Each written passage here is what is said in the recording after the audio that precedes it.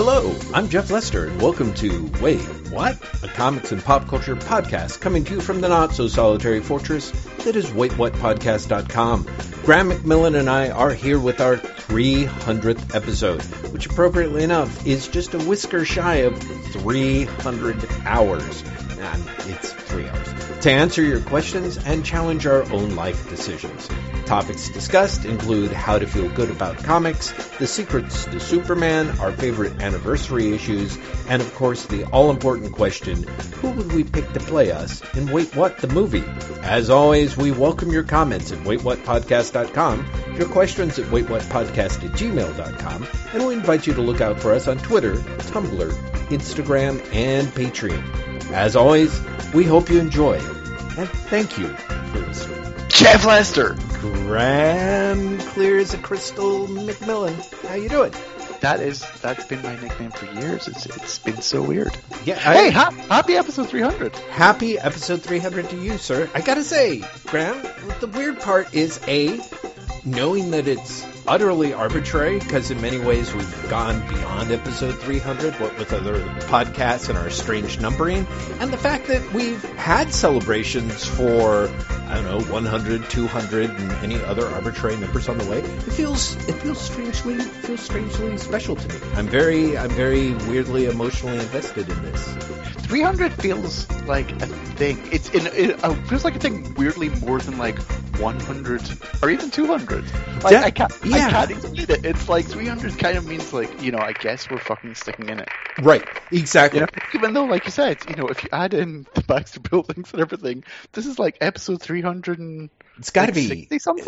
Yeah, 70, 80, something like that. So I think, I have to say that I think it was episode 100 where it still means a lot for me because I had a Google phone number that's since been disconnected. Yes, people called in. Yes, yeah, including, people like Sean Witzke and Haley all the way down in Australia, bless her heart, called. And other people, I swear. And it was one of those things where it felt... Definitely someone else did it, yeah. Yeah, and so those are the two I really remember because, very touched. But yeah, so that was... So that felt really great because that was actually the closest we had to any co-participation apart from we did. Okay, this is where my memory is going to fail me. Okay, we had Hibbs guesting on one episode. Did okay because then he was going to appear again, and I canceled that, and that just didn't happen. Yeah. Which for a variety of reasons, and then Steve Englehart. So episode 100 was I have a question of Strangers. Yeah. You and I definitely talked about having Al Kennedy on at some point. It never happened, did it? No. We should have Al Kennedy on at some point. It would be lovely, wouldn't it? As I recall, what happened was when I set up the Patreon levels, I definitely made noises because what I thought we would do, and we went a different direction, was, if we hit a certain level, we would throw in a third weekly, a third podcast for the month. And at the time, I was 80 or 90% sure that would be like our jam session, whereas like we would have one guest on a month and then talk and interview with them, And then instead we did Baxter Building. Baxter Building. So yeah, road that never was. But at one point there was Al Kennedy, and I remember there was a few points where I was sort of half drafting up like a dream list of people that I figured that we could definitely hit up based on, if nothing else, the fact that they'd mentioned listening to us. You know what I mean? So, but we made the. It's like it to completely. Crystallize us as a comic book podcast, we instead turned our back on socializing with others and became even more solipsistic and doing even deeper dives into comic books. So, well done us. Yes, good job. We were there. We were there at the start doing the worst. Yeah, absolutely. Reflecting the medium that we love in all the right ways. Yeah. Including, like, numbering that doesn't make sense, as right. you just said. Absolutely. Numbering that does not make sense. Yeah. Yeah, that is sobering. I'm sorry, everyone. I mean, that's the thing. When we first started, of course, it was really hard to make the time to talk. And then we would talk, and we would talk for 2 hours. And I'd be like, shit, I better slice this up into half-hour segments. Because we didn't think that people would listen for that long, remember? No, exactly. And everyone else was like, it breaks up the conversational flow. And I'm like, well, thank God, because there's no way we can pay attention to a clock, either of us. So, so that ended up running. So that was weird. But also there was huge gaps of time where it was like we would only we were lucky if we would talk once every other month, and then I would chop up the things and release them. I remember it being every month, but maybe I'm misremembering. It might be. I thought it was longer until it wasn't. Yes, no, exactly. Well, so now here's a question for you. Did we do the first couple of these before kind of David Brothers shamed you into getting a headset? Do you remember that? I don't remember that. That's very possible. Okay. I don't remember it. Well, all I know is that I kept making sort of harumphing noises like, we should do a podcast. And you were like, yes, I just need a headset. And God bless him, like David Brothers actually like swooped in on Twitter with like a link to like a $12 headset or something like that, and you got it immediately. I remember being really shocked, but happily so, because it really was kind of like the last little obstacle in the way, I guess. And you kind of was like, for whatever reason. I'm so glad you remember this, because I swear to God I don't. It makes sense. It totally makes sense. I don't. It's just it makes sense that you don't, because it's clear there was something that was going on that, like, I mean, I think, assuming that it was a situation apart from the idea of like, you're like, I don't really know if I like Jeff enough to actually do a podcast with him. That's obviously what it was. Well, it might have been. You don't remember, but I'm saying, like, I think we started this when I was in Portland, right? Yeah, I think so. Yeah, I think by that point I decided that like I liked you enough to do a podcast with you guys. Well, I think so. I hope so. I mean, there was definitely that. I remember, remember when we'd get together and we did the watch parties for Battlestar Galactica? Yes. Yeah, well, as I've told you, like, I think I've told you, like, I'm rewatching Battlestar Galactica now. You did not tell me. I think I saw something on Chloe's Twitter.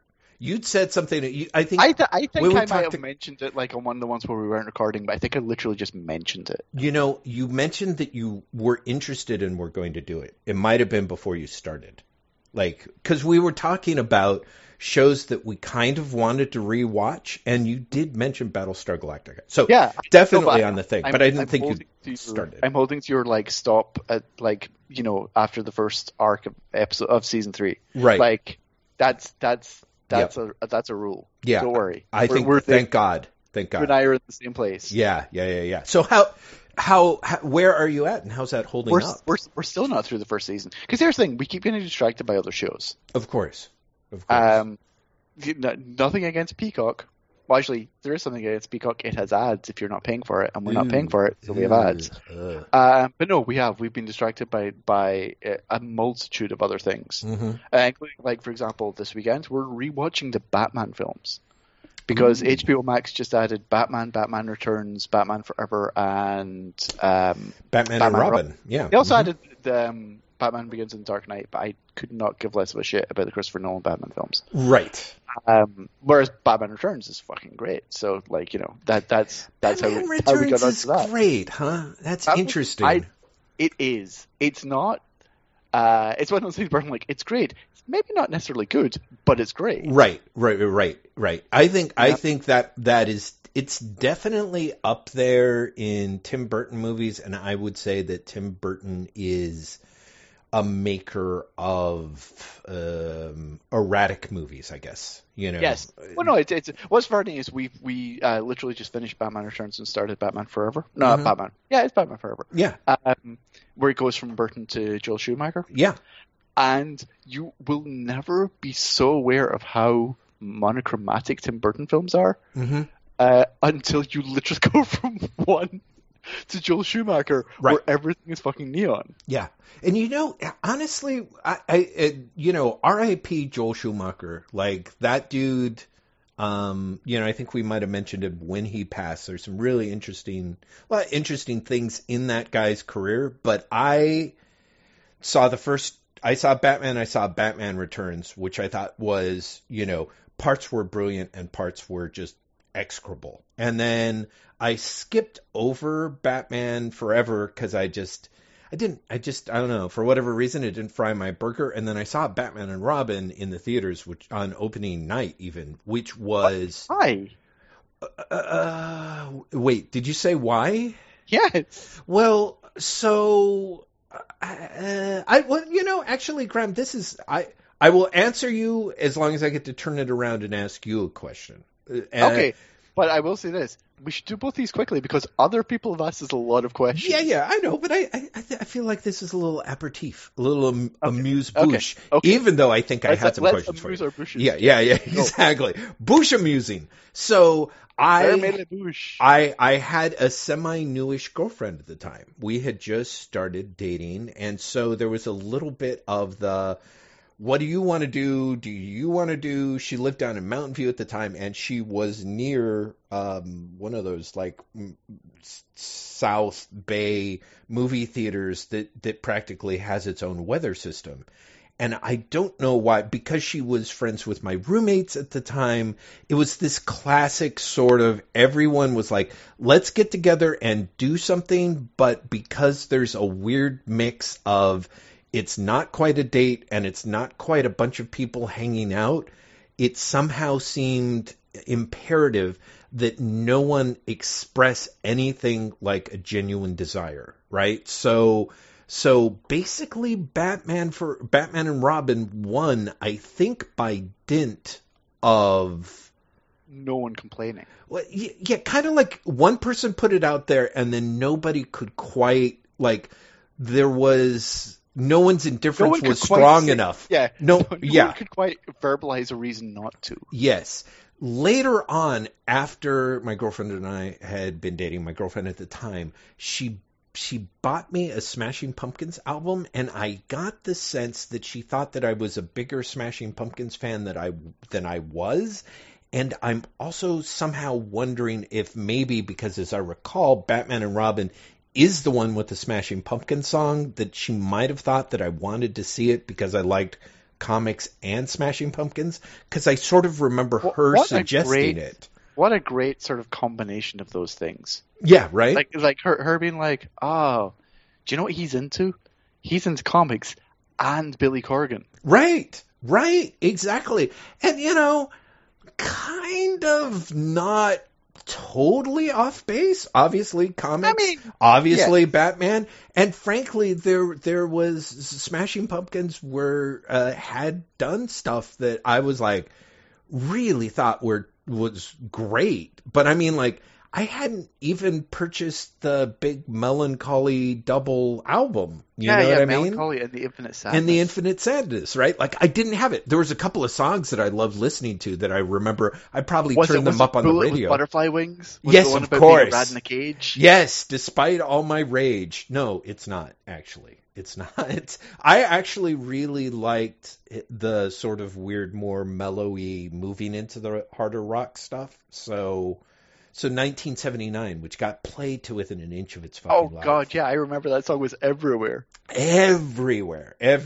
And one of the most disappointing /movie soundtrack dual experiences of my life was going to see Singles, Cameron Crowe's Singles. Wow. Which I don't think I've ever seen that film, but I remember loving that soundtrack. See, whereas the soundtrack, I'm like, oh, this is going to be great, and I liked so little of it. But honestly, because To the extent that I ever enjoyed grunge, I was more in the poppy side. Like I was a Nirvana fan. I was not an Alice in Chains fan. I could sometimes like a Soundgarden song. I almost never liked a Pearl Jam song, you know. So for me, my favorite song on the single soundtrack, I think, was that Smashing Pumpkins song, which was the first time I'd ever heard the Smashing Pumpkins, and I was like, this is really good. I like this a lot, you know. I remember that album had what was the Pearl Jam song on there? State of Love and Trust. Like, I remember loving that song on it. Really? I was really, really into Pearl Jam at that time. No way. My utter shame. I was into Pearl Jam for the first two albums. Holy shit! Oh my God! You've never said this out loud, Graham. Holy God! I know. Oh, wow. Yeah, I really liked the first two albums, and then, like, literally Britpop happened, and I was like, I don't like this anymore at all. Oh, well, that's good. Songs that sounds like the Beatles. Yes. Well, see, and honestly, I suppose I would have, too, if I had come into at Britpop from the right angle, which I somehow utterly missed. But I mean, the right angle for me was, like, I was, 19 years old? And in the UK, and right, you know, exactly. Like, no, and that. I mean, that is literally what I mean. If I had either of those two factors going for me, like especially both, but I think honestly either of those two, I would have made that entrance. By the way, listeners, I hope I just have to mention a fun behind the scenes tidbit.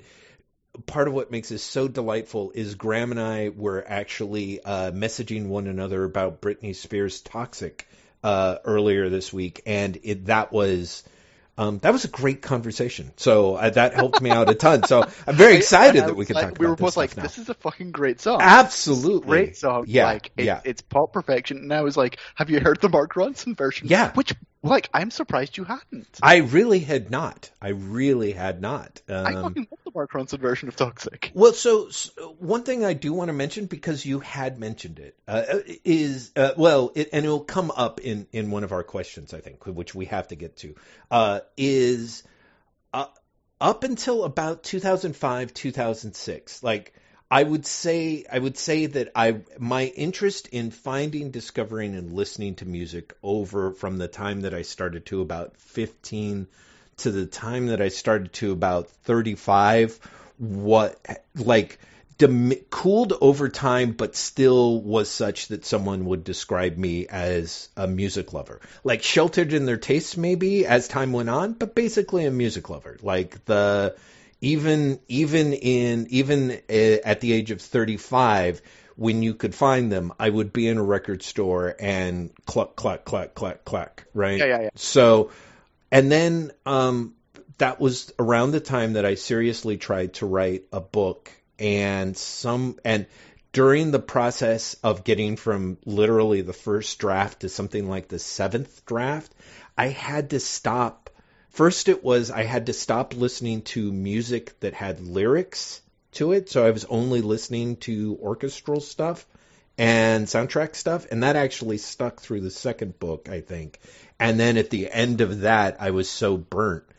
Until we moved down here to Moss Beach, and I loaded up I just had a huge, weird desire, probably because so much of this area reminds me of where I grew up, to start listening to old country western again. Mm-hmm. The last 5 or 6 months has been me more interested and more passionate about music than I literally have been in the last decade, which is part of why I think I missed that Mark Ronson song. But right? it's because that was like 2011 or something. Yeah, 10 years old or something. Right. Yeah. So, but no, it's just a fun cover. It's wonderful. A fun song. Yeah. I've listened to it several times since, and I love it. And I also think that we talk about the future and what it'll bring, and all the nightmares that are streaming services, and the horrifying thing that are holograms that will add. That people who long want to just be dead end up selling like vacuum cleaners and Coca-Cola and stuff. But I say that, and the day that whatever company spends money enough money that you can have a digitalized personal assistant who talks to you in looks and sounds and has the cadence of Old Dirty Bastard, I am there. I am there. There is no other way. That is being worked on right now. I hope so. Because I think it would be great to be like, bunk. Siri, what time is it? Bunk. It's time to get dirty! There's parts in Mark Ronson in that song where it's like, he's like, dirty don't want to go on no vacation or something. And I'm just like, I love you, ODB. I love you so much. You've heard the Rhymefest Build Me Up Buttercup, right?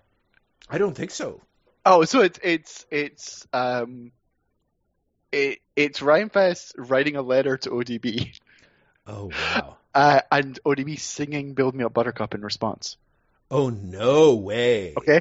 When I say singing Build Me Up Buttercup, that's actually what he's doing. It's just that it's Old Dirty Bastard, and so. I love it. Can he do it? Right. That's kind of an open question that I think everyone should ask themselves until they go and listen to the song. I would love to hear that. It's great. It's great. Also, I have to say, now that I think about it, I'm like, right, that's who would be my version. That would be the voice of Ben Grimm in my version of the Fantastic Four. God. I would never have thought that. And you know what? I would love an ODB Ben Grimm. Yeah, absolutely. That would be great. Yeah, I think so too. That'd be ODBG. Jeff, ask me the question super quickly, and then we can get on to the actual questions people have asked me. Oh, right. So I answered your question. Boy, that took too long. Graham, you and Chloe, one of the things that I think is great about Chloe, and there's a lot of things, honestly, and I haven't spent that much time actually in person with her, but she is very funny. She's very sharp. She's very tuned into the world. She's a very compassionate person as far as I can tell. And on there's a slew of other things, but also on the list is she is a super comic book nerd. And yes. I am kind of curious what it is like, if this is not going to risk ruining the relationship, for you to talk about what it is like being in a relationship with someone who is, if not as comic book nerdy as you, at least in the same comic book nerd weight class. You know what I mean? I think she is, if not arguably more. I think so as well, but I haven't spent enough time to necessarily prove that. But the short version is it's great. Okay. Like it's really great, in part because not only are there references that we can make that the other person will get, mm-hmm. but also we have tangents that are just completely fucking nerdy. Mm-hmm. They're absolutely insanely nerdy. Right. And it's just it's delightful. I'm trying to think what I can say that isn't either gushing too much, mm-hmm. or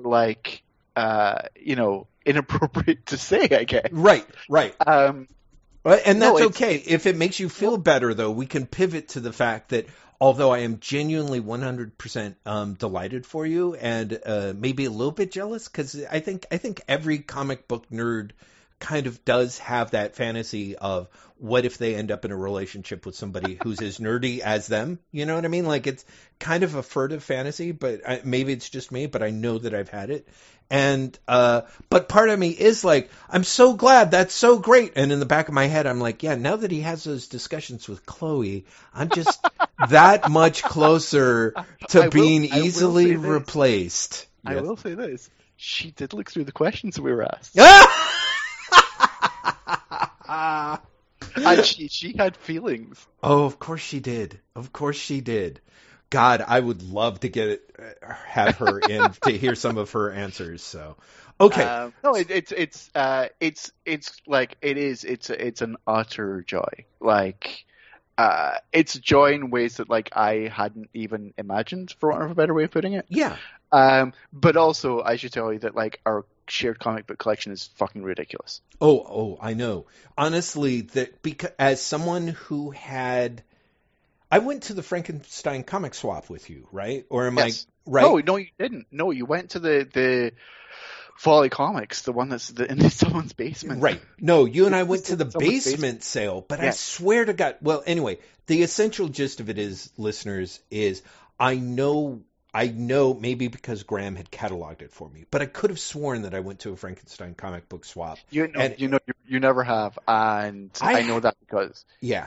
I've told you about them every single time I've been to one. Yes. No, I know. It might be that, but But no, I you've never. have to think that I went to one that maybe you weren't at, where it was me and Tim, and I remember being in a big... Oh, maybe you did. Maybe you went before I knew about them. No. Definitely it was after. Anyway, we will drive everyone insane with this. The point being, I know how many comic books you're capable of picking up when you pick them up on sale. And Chloe had tweeted something... Like, it's a problem. Like, when the comic books are $1 or less each. Yeah. And two people who are genuinely nuts about comics, but also genuinely nuts about kind of the same eras of comics. Yes. Hit one of these things, it gets expensive. Yeah, no, it gets expensive, but even more, it gets huge. It gets bulky. Oh, that's just it. You come back more than 100 comics. Well, that's it. It sounded like you guys, for whatever reason, I just have that classic Peanuts comic book image of the two of you like pulling a wagon with like stacked high with comic books all but spilling out. That would not have been entirely inappropriate. Right. The best Frankenstein one I went to was one before, like a while ago. And it was when I found a guy selling like a lot of Justice Leagues, like the first run of Justice League of America. Right. And he was like, I'm not even going to count them. It looks like there's 20 there? So let's just call it like $15. And then when I got home, it was like, there's like 40. Which is great. That is one of the things I love about the Frankenstein comic swap. Every one of your stories it's more about people who care enough about comics to want to make sure they get into good hands, but don't really care enough about them to make sure that they, quote unquote, are paid what they're worth. You know? No, exactly. It is 100% people who are just like, that's good enough, right? Like whatever. Right. You're getting 20. Let's just call it $10, and you're like, okay, great, thanks. Right. Absolutely. Okay, so I don't mean to cut you. Let's go. Do the question. Absolutely.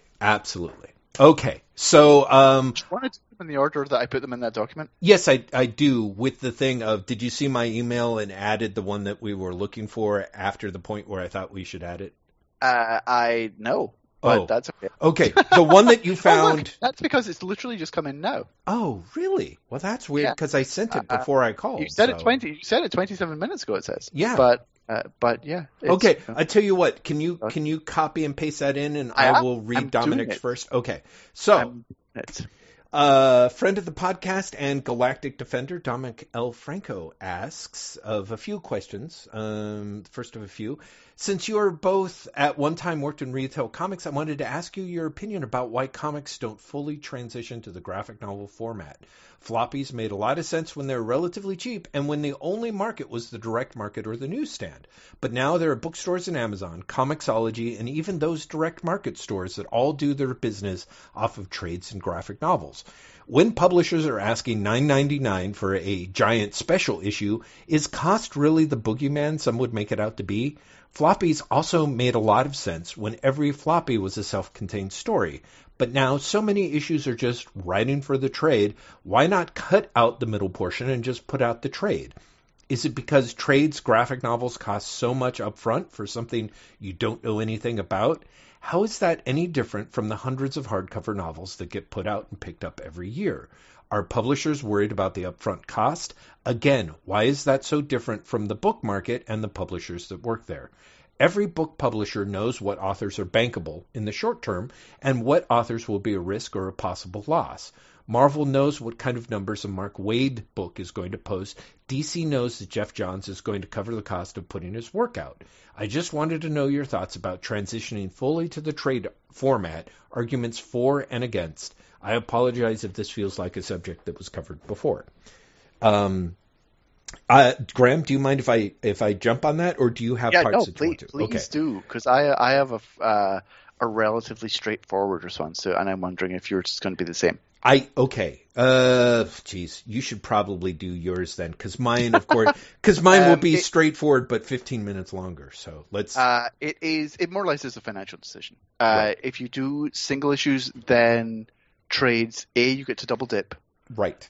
And B, single issues still sell significantly more than trades in the short term. Absolutely. Like, dramatically so. That's right. And so if you go straight to trades, they are going to lose a significant amount of money. Or not even lose money. They're going to leave money on the table. Right. It's not like they're not going to make their money back, but they are going to leave money on the table. And they're going to leave a lot of money on the table. That's absolutely right. And so that's really the biggest thing that's standing in the way. Secondarily, though, is the fact that I don't think creators in the American mainstream market necessarily know how to write for a trade. Like, they write for the trade insofar as we can write 6 issues. But I think if you went, here's 144 pages to play with, I think a lot of graphic novel projects have shown that they get stuck in the weeds. You know, I will bounce off of that, because I do think that actually one of the things that Dominic mentions is he actually mentions Geoff Johns. Geoff Johns wrote 2 direct to trade DC OGNs. He wrote Batman Earth 2 or Earth 1 or whatever the fuck they called it, one of those Batman Earth novels, 2 volumes of that. It was clearly enough for DC. They made enough money, clearly, to do a second one, but the fact that they didn't do any more, like, I think if it had been huge... They were working on volume 3. Right.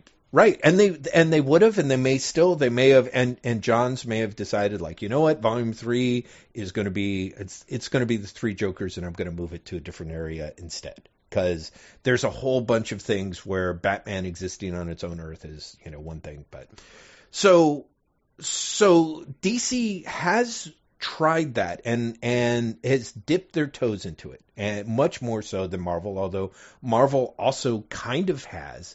No, they did. They did, like, there was Avengers: Endless Wartime. There was Rage of Ultron. Right. Well, no, absolutely. And of course, the most successful of them, I think, financially, is still, at least until Diminishing Returns hit in, Jim Starlin's Infinity Effect. Did very well. Like, the first of his Infinity Direct OGNs.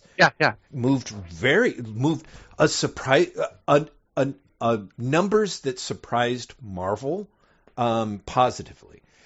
Yes. DC put in the money, put in most of the effort, and what they saw generally was exactly what you've said, Graham, and what Brian Hibbs has hammered a lot in his various marketplace things, which is to say that OGNs come out of the gate at about 25 to 30,000 copies.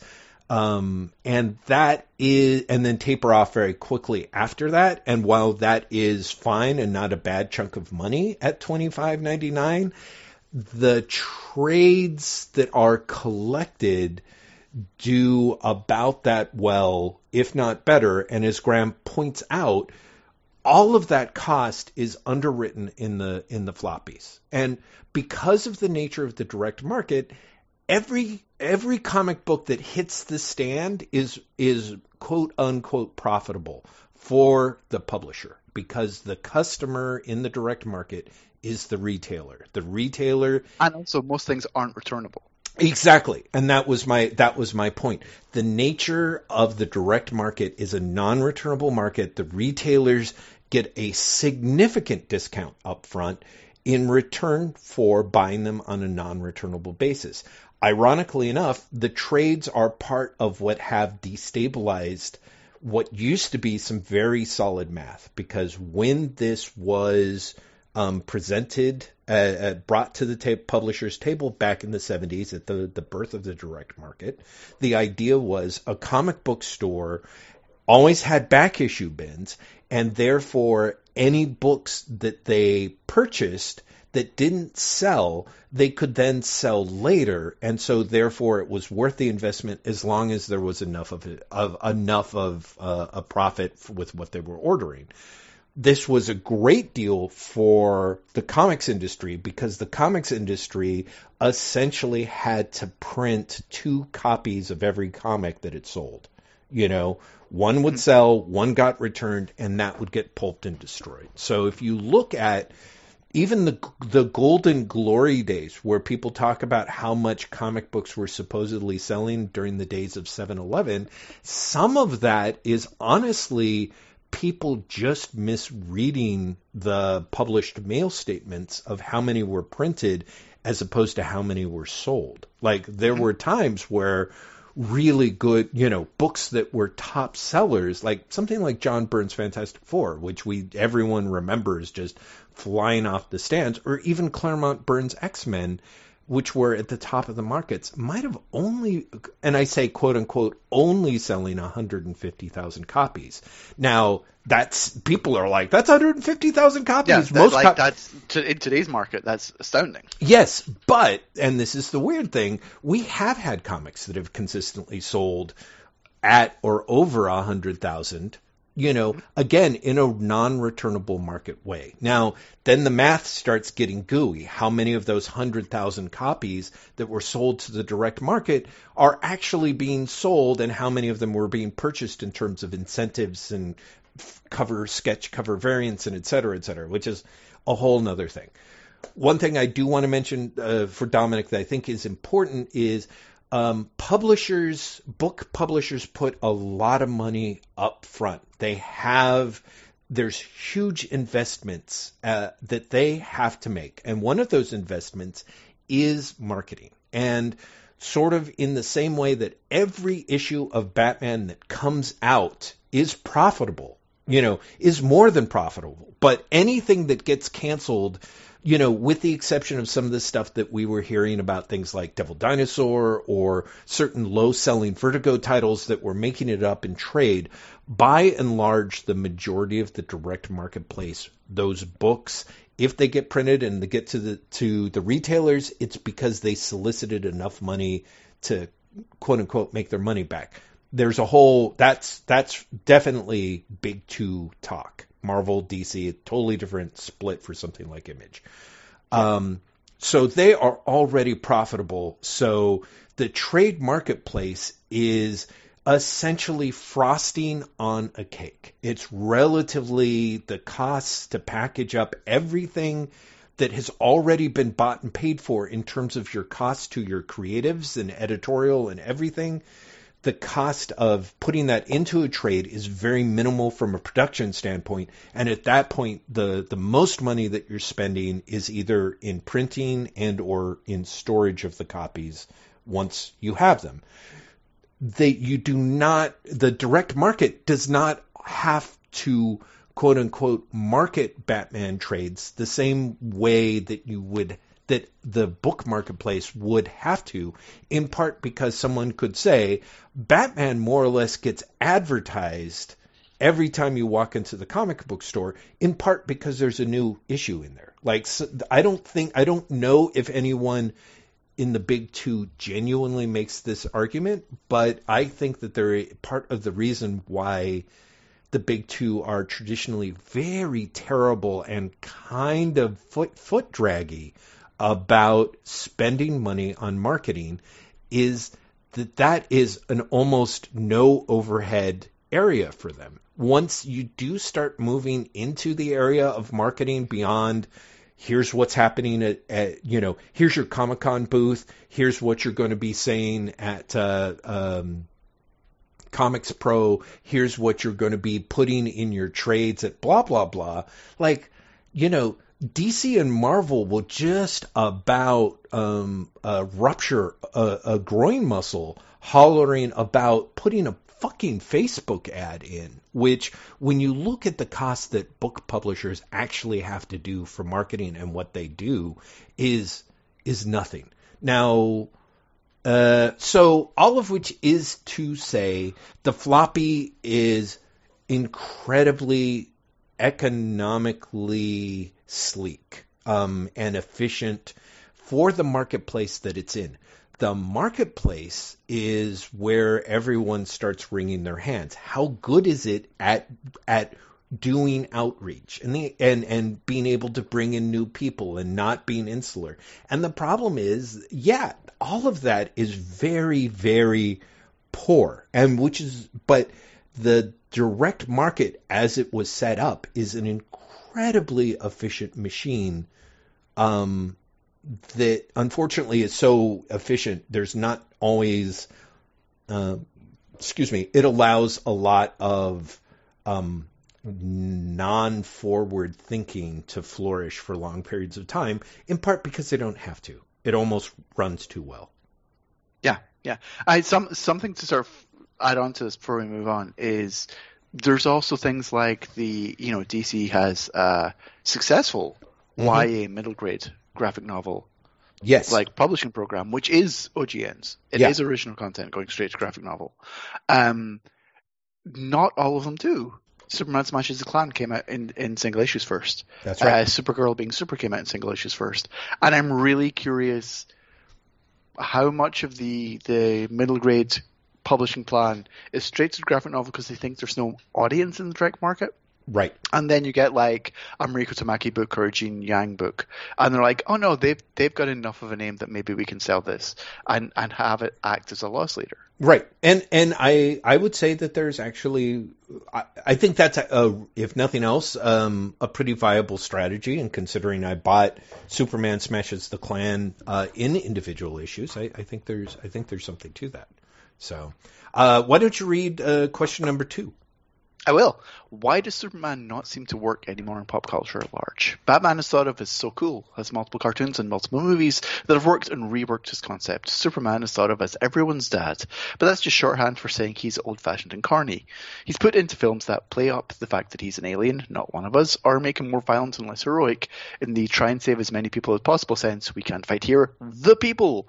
Even in comics, different attempts are made to chip away at him to give him angst or pathos. Why can he not seem to work as the inspirational figure he's meant to be? Why is his ethic of wanting to do good simply for the sake of doing good because it is the right thing sneered at? Did we let Superman down, or was he always just something for children? I ask this as a Superman enthusiast, and I'm just curious as to what kind of discussion this may stir. As someone else who is a Superman enthusiast, I'm really interested in what you have to say, Jeff. Oh, gosh, wow, that was such a beautiful handoff. I'm like, oh, good, he's going to dig into it.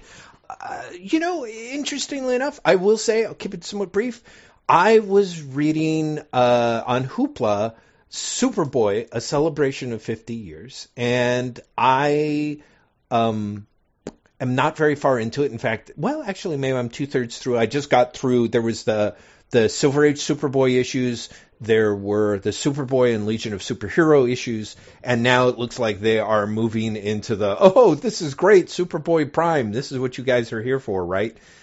Issues that I have not started yet. And,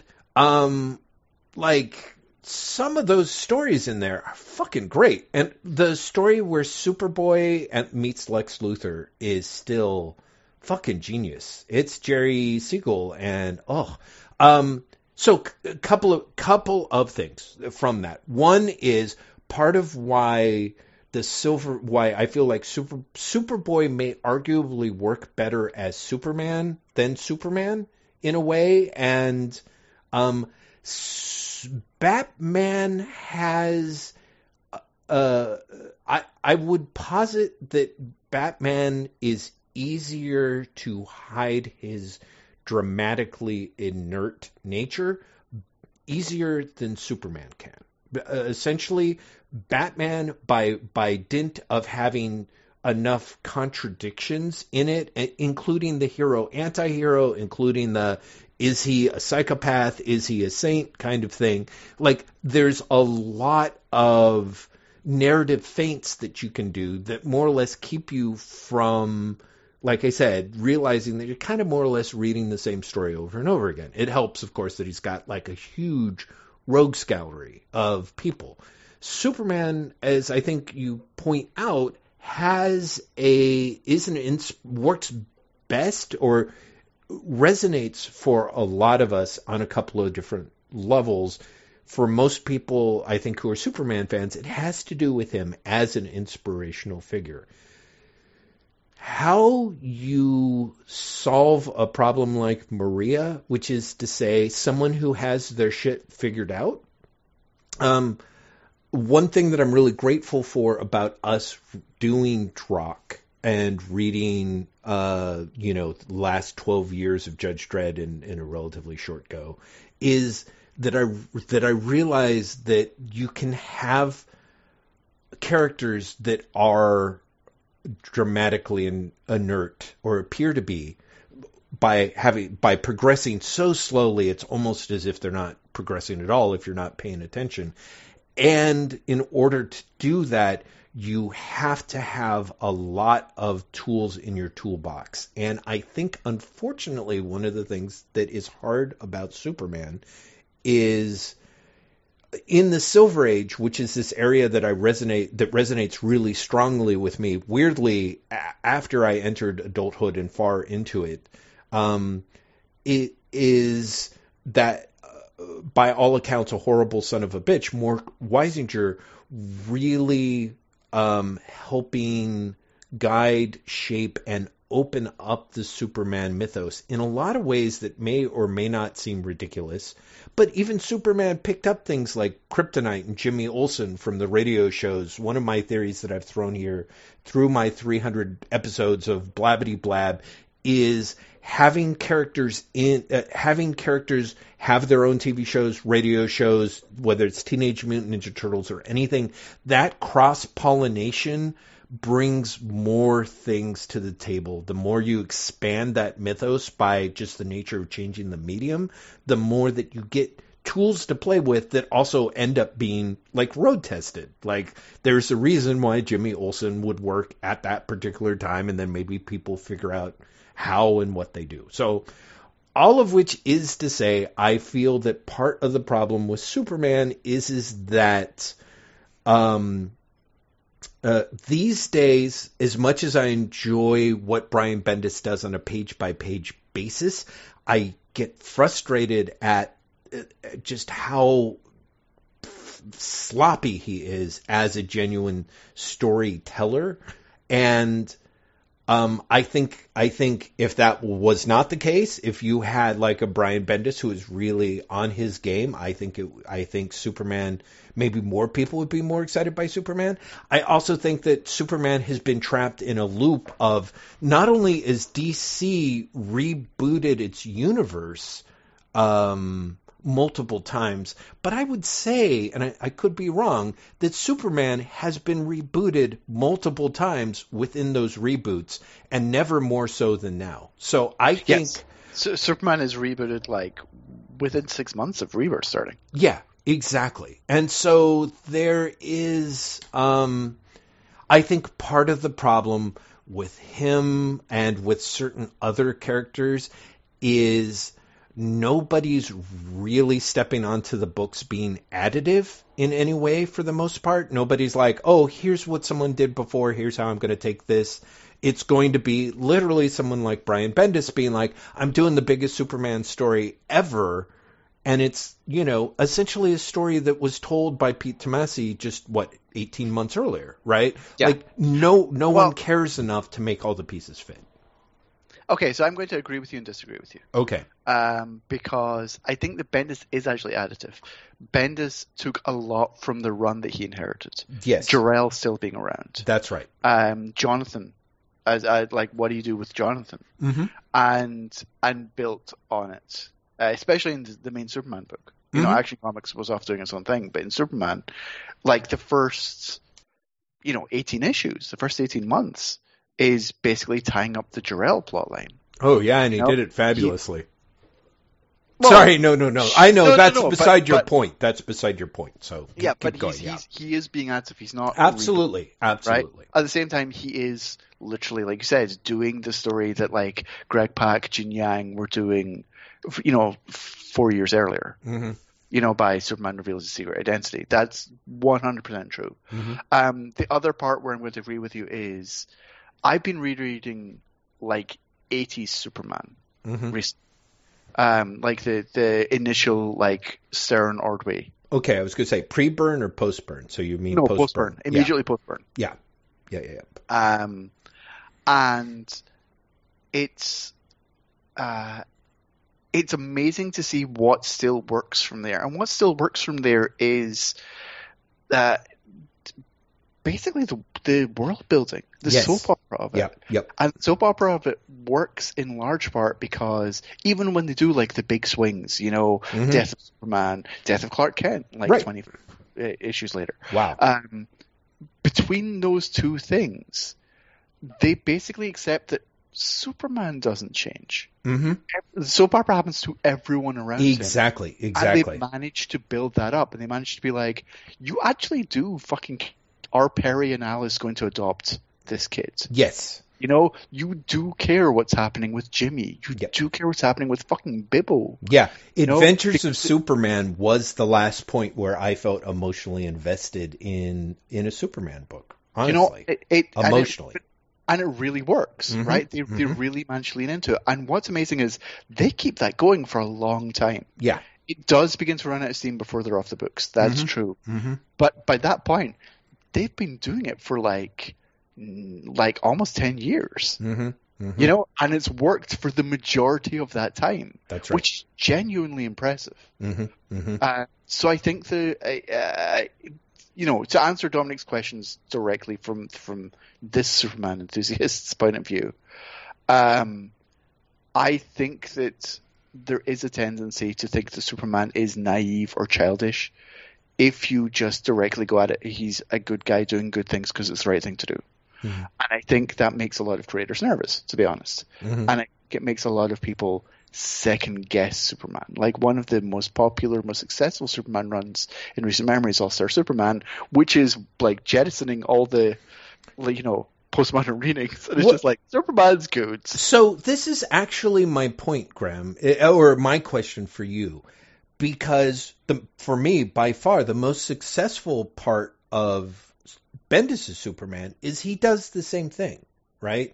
Like, I would maintain that what makes creators nervous isn't so much the idea of like, how do I come up with a take on Superman that doesn't seem corny, rather than, you know what I mean? Rather than Superman, the character is corny, which maybe they think. But like Morrison and Bendis are guys who I think are I don't think it's necessarily a coincidence that two guys who do very, very good work on Superman are guys who are 900-pound gorillas as far as they're able to sit wherever they want. Or someone, frankly, I think Gene Yang's Superman is fantastic as well, and is similarly rooted in a concept of essential goodness. And Gene himself is also a guy who doesn't necessarily have to worry. It doesn't care about where his next paycheck is coming from in the direct marketplace. You know what I mean? Yeah. So I do think that so I think there's something actually to be said that I feel like it's more that A, I think the creators flinch, and B, I honestly do think, based on reaction to things like Christopher Reeve's Superman, that the public, that the non-reading comic public is more a fan of Superman as that figure. Like, I would be a little bit closer to say that the we that let Superman down is the direct marketplace creators and, to an extent, the audience, much more so than maybe the other way around. Yeah, I think there is definitely an audience for Superman as Superman, like the platonic ideal of Superman. Right. And I think that everyone who tries to basically outthink it is missing something, to be honest. Right. Like one of the things we've talked about this before, one of the things I like about Bendis' Superman so much is that it's Superman. Right. Do you know what I mean? Like it's not trying to be postmodern. Right. It's just like, here's this guy showing up to do the right thing. Right. The end. I never, like, the Bendis comes in all around the edges of that, 100%. Yeah.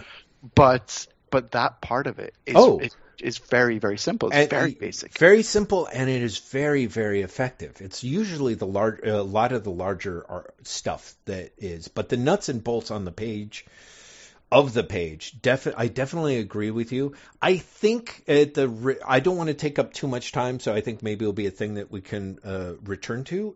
I do think, however, that there is a good case to be made that one thing that is very hard is that America is a more openly self-centered place than it used to be, even in a weird time, even back in the 80s, you know? No, I agree. And so I do think that there is a way in which it would be very difficult. On the one hand, I think that means that there is a deep longing for selflessness to be seen in our pop culture, but it is never going to be the slam dunk that Batman, who very, very much fits.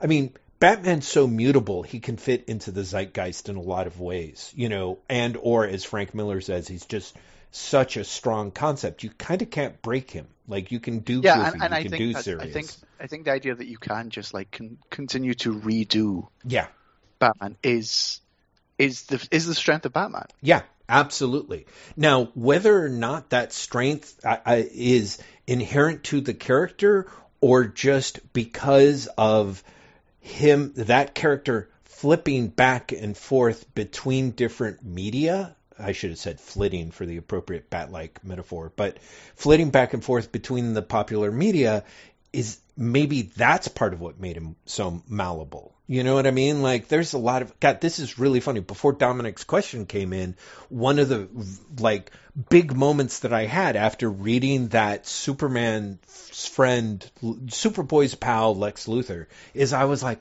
God damn, I wish they would redo Smallville now. Like, I would love to do a Smallville redo, because what they ended up with was a whole other thing, and bless them. But for me, there was a huge, great thing about two best friends who are going to end up being great enemies, and you know it, and yet, and then you build a teen soap opera with it, with superpowers. You know, unfortunately, the Smallville people also were working kind of like, how do we do the Buffy template but worse? And then things went wrong. No, all over Smallville. the place. The basic idea of Smallville is great. Is great. It's just that it's not. The execution is not great. No. But in my brain, there's a version that's still using that Perry Farrell song Yet to Be Sung as its theme song for the opening lyrics, and just killing us every week. And honestly, I think that sort of thing helps make the characters more malleable by being able to just the malleability in which we think of them makes it easier for them to be things. Mm-hmm. Okay. Third question from Dominic. You know, I've tried to solicit from both of you, Wait, What, the soundtrack. Now I want to ask about Wait, What, the movie. Jeff, in your opinion, who plays you and who plays Graham? Graham, same question. I'm very upset that you saw my answers already, Graham. But here's the thing. Yeah. Jeff put the answers in the Google Doc that have the questions, and I saw them earlier on today, and I've got to tell you, Jeff, you're fucking nuts. Jeff, you're fucking nuts. In particular, the painfully accurate one had me laughing like a fucking drain. Well, that's a shame, because I think, I mean, on the one hand, I'm glad to hear it, but I was sort of like, I thought that this would be a fun one to actually surprise on people. So yes, I will give my answers, and then we'll see what Graham came up with. So I gave 3 answers: the Hollywood inaccurate answer, the Hollywood accurate answer, and the painfully accurate answer. So the Hollywood inaccurate, Wait, What, the movie, where they are trying to clearly make the most successful hit that they can. I am played by Bill Hader, and Graham is played by Richard Madden, another Scott. the Hollywood accurate version, which is to say someone who insists that they care about the material, has listened to us all, and is trying to make the sort of hit that is going to appeal come awards time, is me being played by Stephen Root, and Graham being played by Mark Strong. Honestly, Mark Strong is, I think, a good pick. And then there's the painfully accurate, which is somebody who really, really, really is a fan that somehow managed to finagle money out of somebody. This is my favorite, because your painfully accurate is so hilariously inaccurate. I disagree. Me, Randy Quaid, and Graham, Jason Statham. So there you have it, ladies and gentlemen. Someone on Twitter actually had said to me while I was assembling this list, before I assembled this list, someone was like, I went to Randy Quaid's Twitter page and it was like the Jeff Lester of the antimatter universe. And he's like, and I mean that in a good way because Jeff is wonderful and great. So while I was compiling the list of my choices, I kept asking Edie, like, who should I be? Who should Graham be? Who should I be? Who should Graham be? And we kind of went around and around, and I kept saying, for me, Randy Quaid. And she's like, Randy Quaid? No, what are you talking about? And I'm like, no, Randy Quaid. And she's like, Dennis Quaid's older brother? Isn't he like 70 years old? And I'm like, yeah. And she's like, no. And then I showed her a picture of him that he posted on Twitter, and she was like, oh. So, Jeff, I've got to tell you, I cannot come up with one for myself. Cannot. However, this is one that Chloe had an idea for. Okay. And Chloe's idea for you literally ruined any idea I could have of coming up with one for myself. Oh, no. Shit. Okay. This is amazing. I'm worried. Jeff Bridges. Ah! Jeff Bridges from The Big Lebowski. That, you know what? Edie also said that. That was going to be my choice before Stephen Root. Oh, my God. Yeah. We were both like Big Lebowski, Jeff Bridges. Yes. And then I pivoted and went with Stephen Root because he's been doing some amazing work. So, wow. Well, thank you. That's great. But what did she have for you? She must have said something for you that you were here's the thing, she did, and I honestly don't remember it. Really? She was really taken with Mark Strong, though. She was like, Mark Strong's actually a good one. Yeah, I thought so too. Yeah. But no, she came up with another that I honestly don't remember. But let's just go with Mark Strong.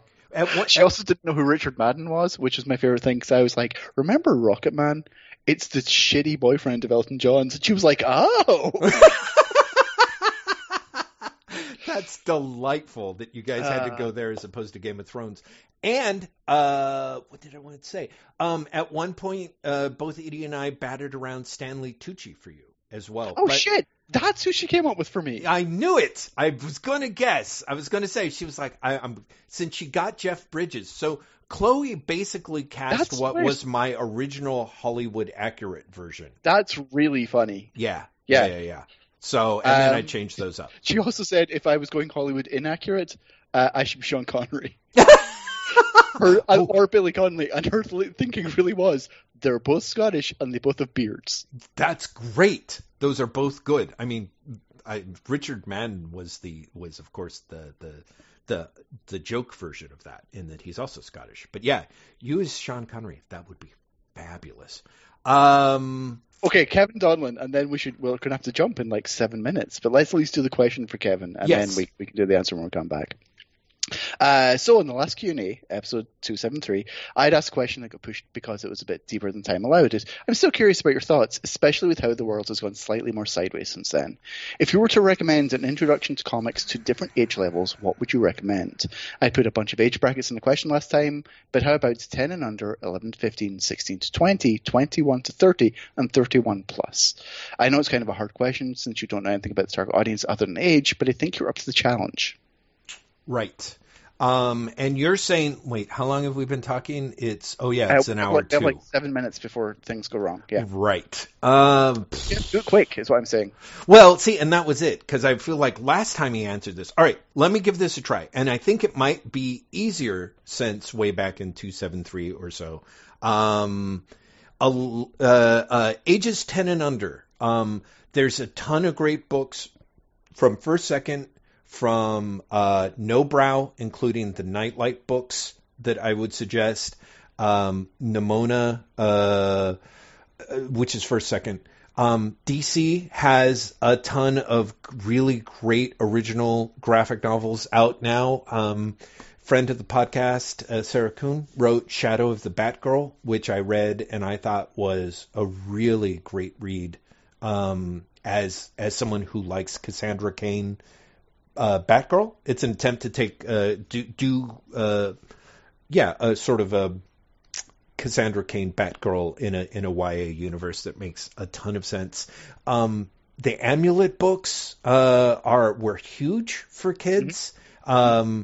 Of course, I think Bone has a tendency to work like a motherfucker. I think Bone is fucking great for that age group. Yeah, I feel sometimes that for whatever reasons, I think because cartooning styles are different, that Carl Barks's Uncle Scrooge books are fabulous.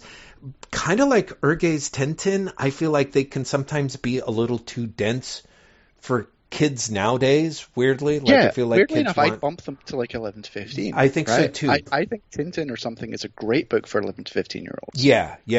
And I think that there is something about the density of the text. There's Bill Watterson's Calvin and Hobbes. I think there's a lot of comic strips. I think Lynn Johnston, for better or for worse, has a proven track record with female cartoonists now as being hugely influential and are pretty ageless as humorous slice of life comic telling books that I think work for 10 and under. 11 yes? I want to say very quickly, the ones you didn't mention is 10 and under. I really drastically cannot recommend Luke Pearson's Hilda enough. Yes. I think Hilda books are amazing. And also, if you are like actively trying to get particular kids as opposed to theoretical kids into it, they might have already seen Hilda on Netflix. That is true. And so they've already kind of got that sort of entry point in. But I think the Hilda books are fucking amazing. I gave the first two Hilda books to my niece, but maybe 6 months before COVID, and I still haven't found out what she thought. But I know that, for example, she loved Nightlight. And Nightlight's great. Yeah. I love those two books as well. Yeah. So 11 to 15, 16 to 20 is hard for me to split because I find it. I don't necessarily know. Like my niece June is like 10, and her parents are showed her the Terminator. I just found out, and part of me was like, is that really appropriate for a 10-year-old? Like, but like kids are like. Our idea of kids and kids are different things, right?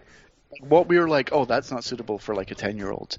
They're already reading, stuff for 15-year-olds. Well, so okay, and this is where I might trip myself up. Is for myself when I was 11 to 15, I was reading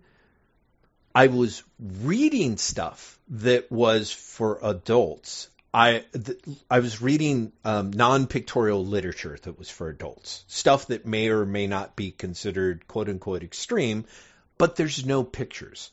From 11 to 15, particularly because of my age being older than you, I was reading Marvel comics that were being written more or less for college readers, but written at a level that were accessible for 13, 14-year-olds. So Jim Starlin's Warlock is a beloved memory. Don McGregor's Jungle Action Black Panther, Panther's Rage, stuff like that people who were, in their late teens, early 20s were reading. And it felt incredibly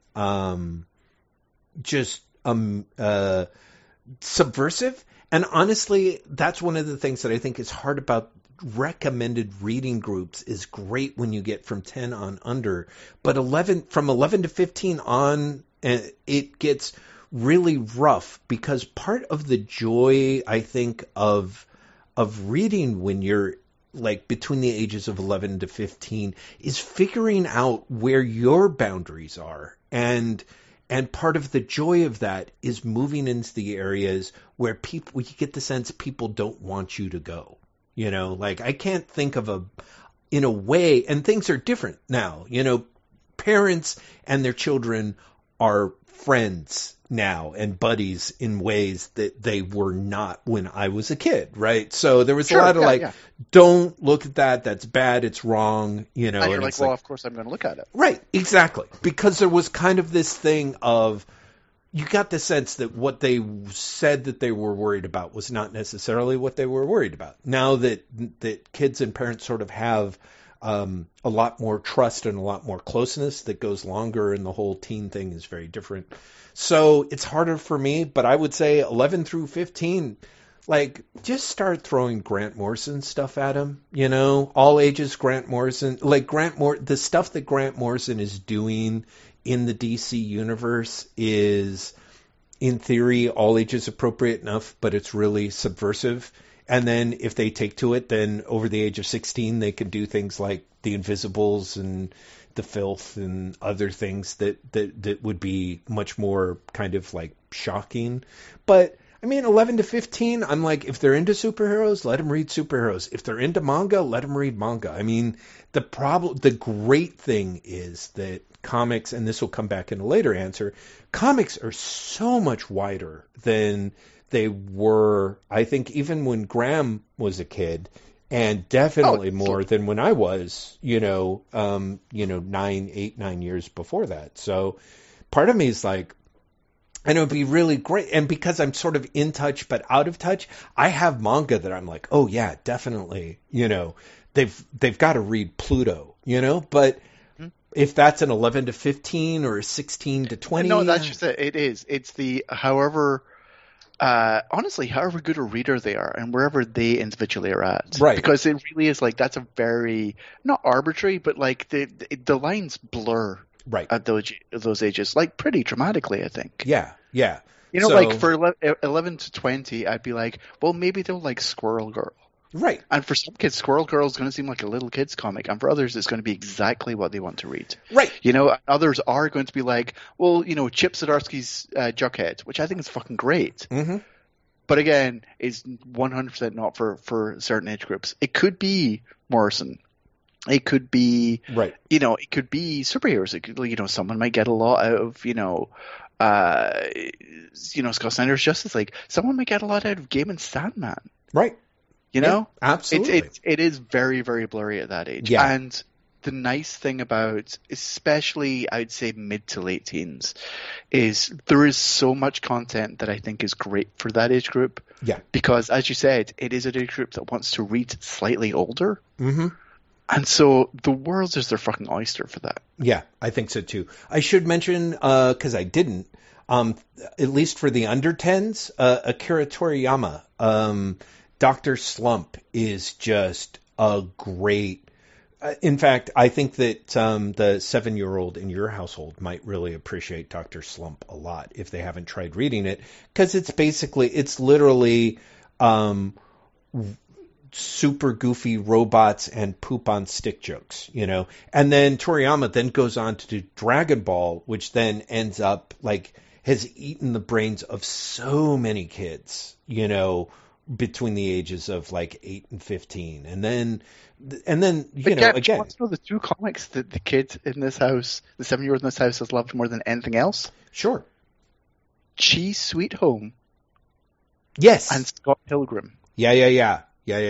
Which, so honestly, both of which utterly obsessed him. Yeah, I honestly do think that you guys should find a Dr. Slump and see if that goes, because Slump is great. Cheese Sweet Home, yeah, absolutely. You did mention that. That makes sense. And honestly, you've also mentioned with the way that he just got into Scott Pilgrim and was in it. Yeah. But everything about Scott Pilgrim he absolutely loved. Even though I was this feels too old for him. It does, but it is the miracle of O'Malley's stuff is it's super, super discreet about the stuff that's adult, and also just very, very gentle about the adult stuff. So it's he's never going to be able to read Seconds, but I can see, or at 7, but I can see him reading Scott Pilgrim.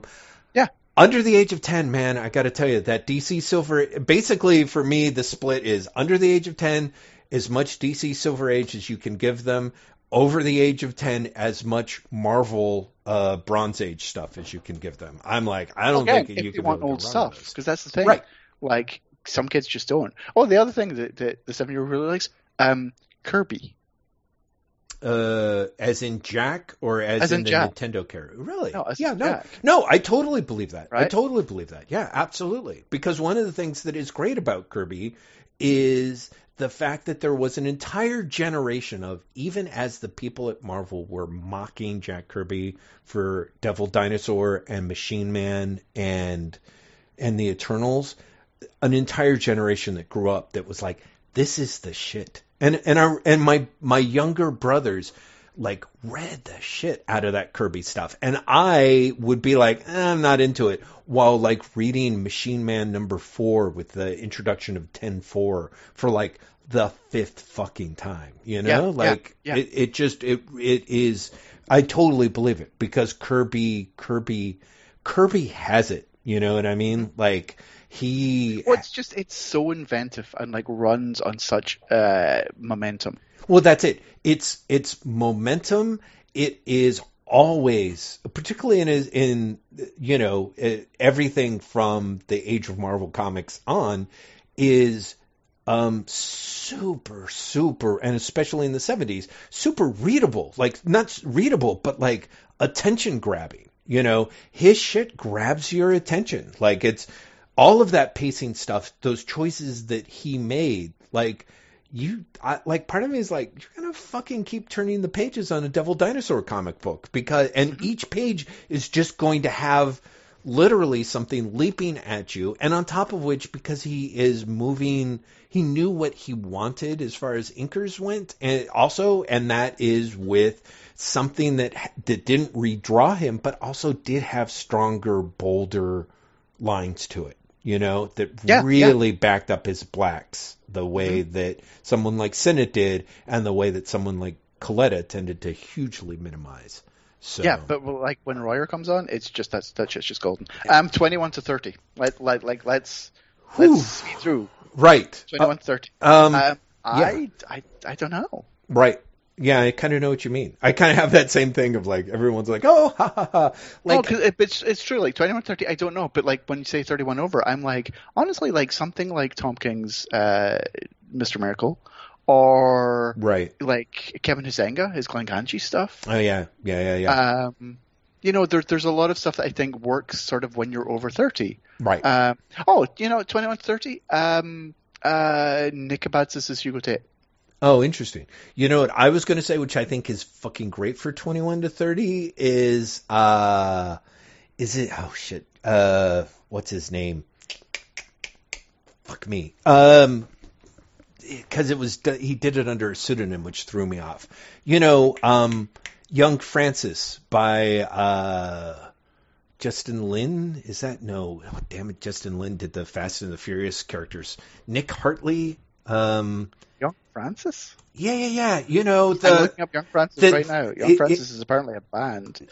Who is it that's Francis Lim? Oh, it's Pope Hat's guy. Yes, Pope Hat's guy. Exactly.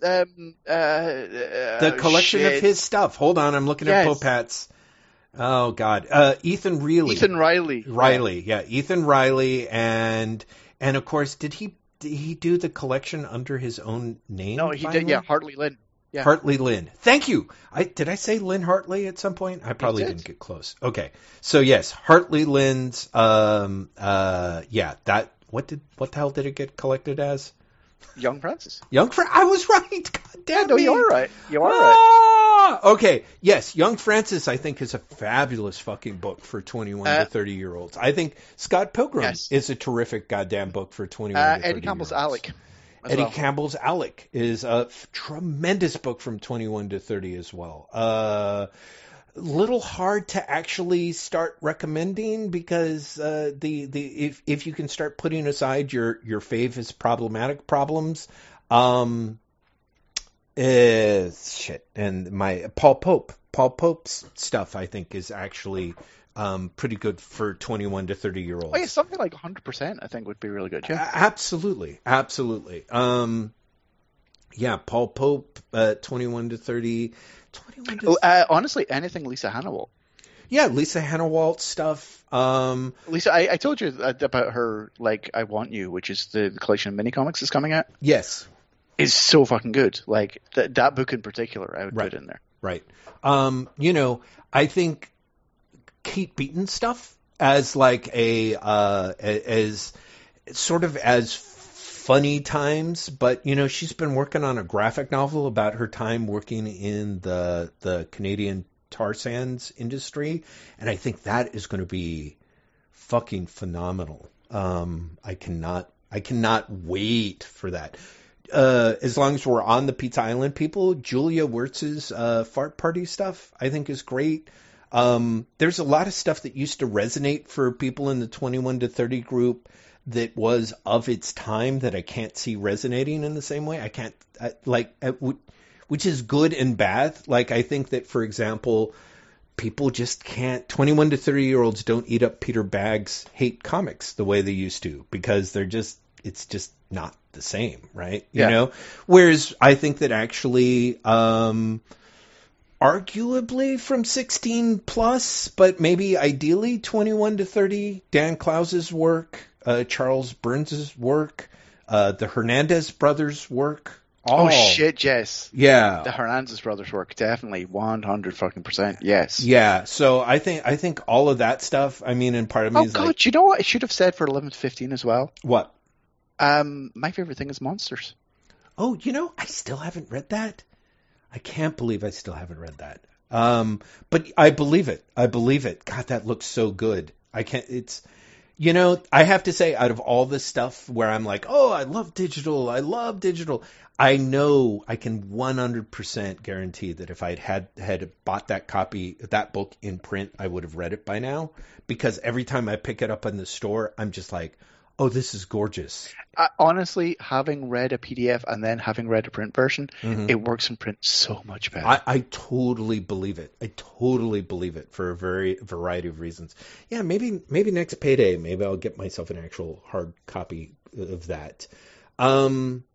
So that's 21 to 30. I think there's a lot more there. There's also going to be some stuff that's going to be coming up for the overlap that I'm not going to mention now, that I'm saving for later answers. Yes. There's another question later on. At least. That is going to overlap with this fairly significantly, actually. Yes, but I was actually thinking of one of the other ones that doesn't quite as much as directly. Oh, I would say that's also sort of like, I don't know. There's also a lot of genre comics that are hard to hit from a particular age. But like for me, a lot of people know I like Ed Brubaker and Sean Phillips, their crime comics.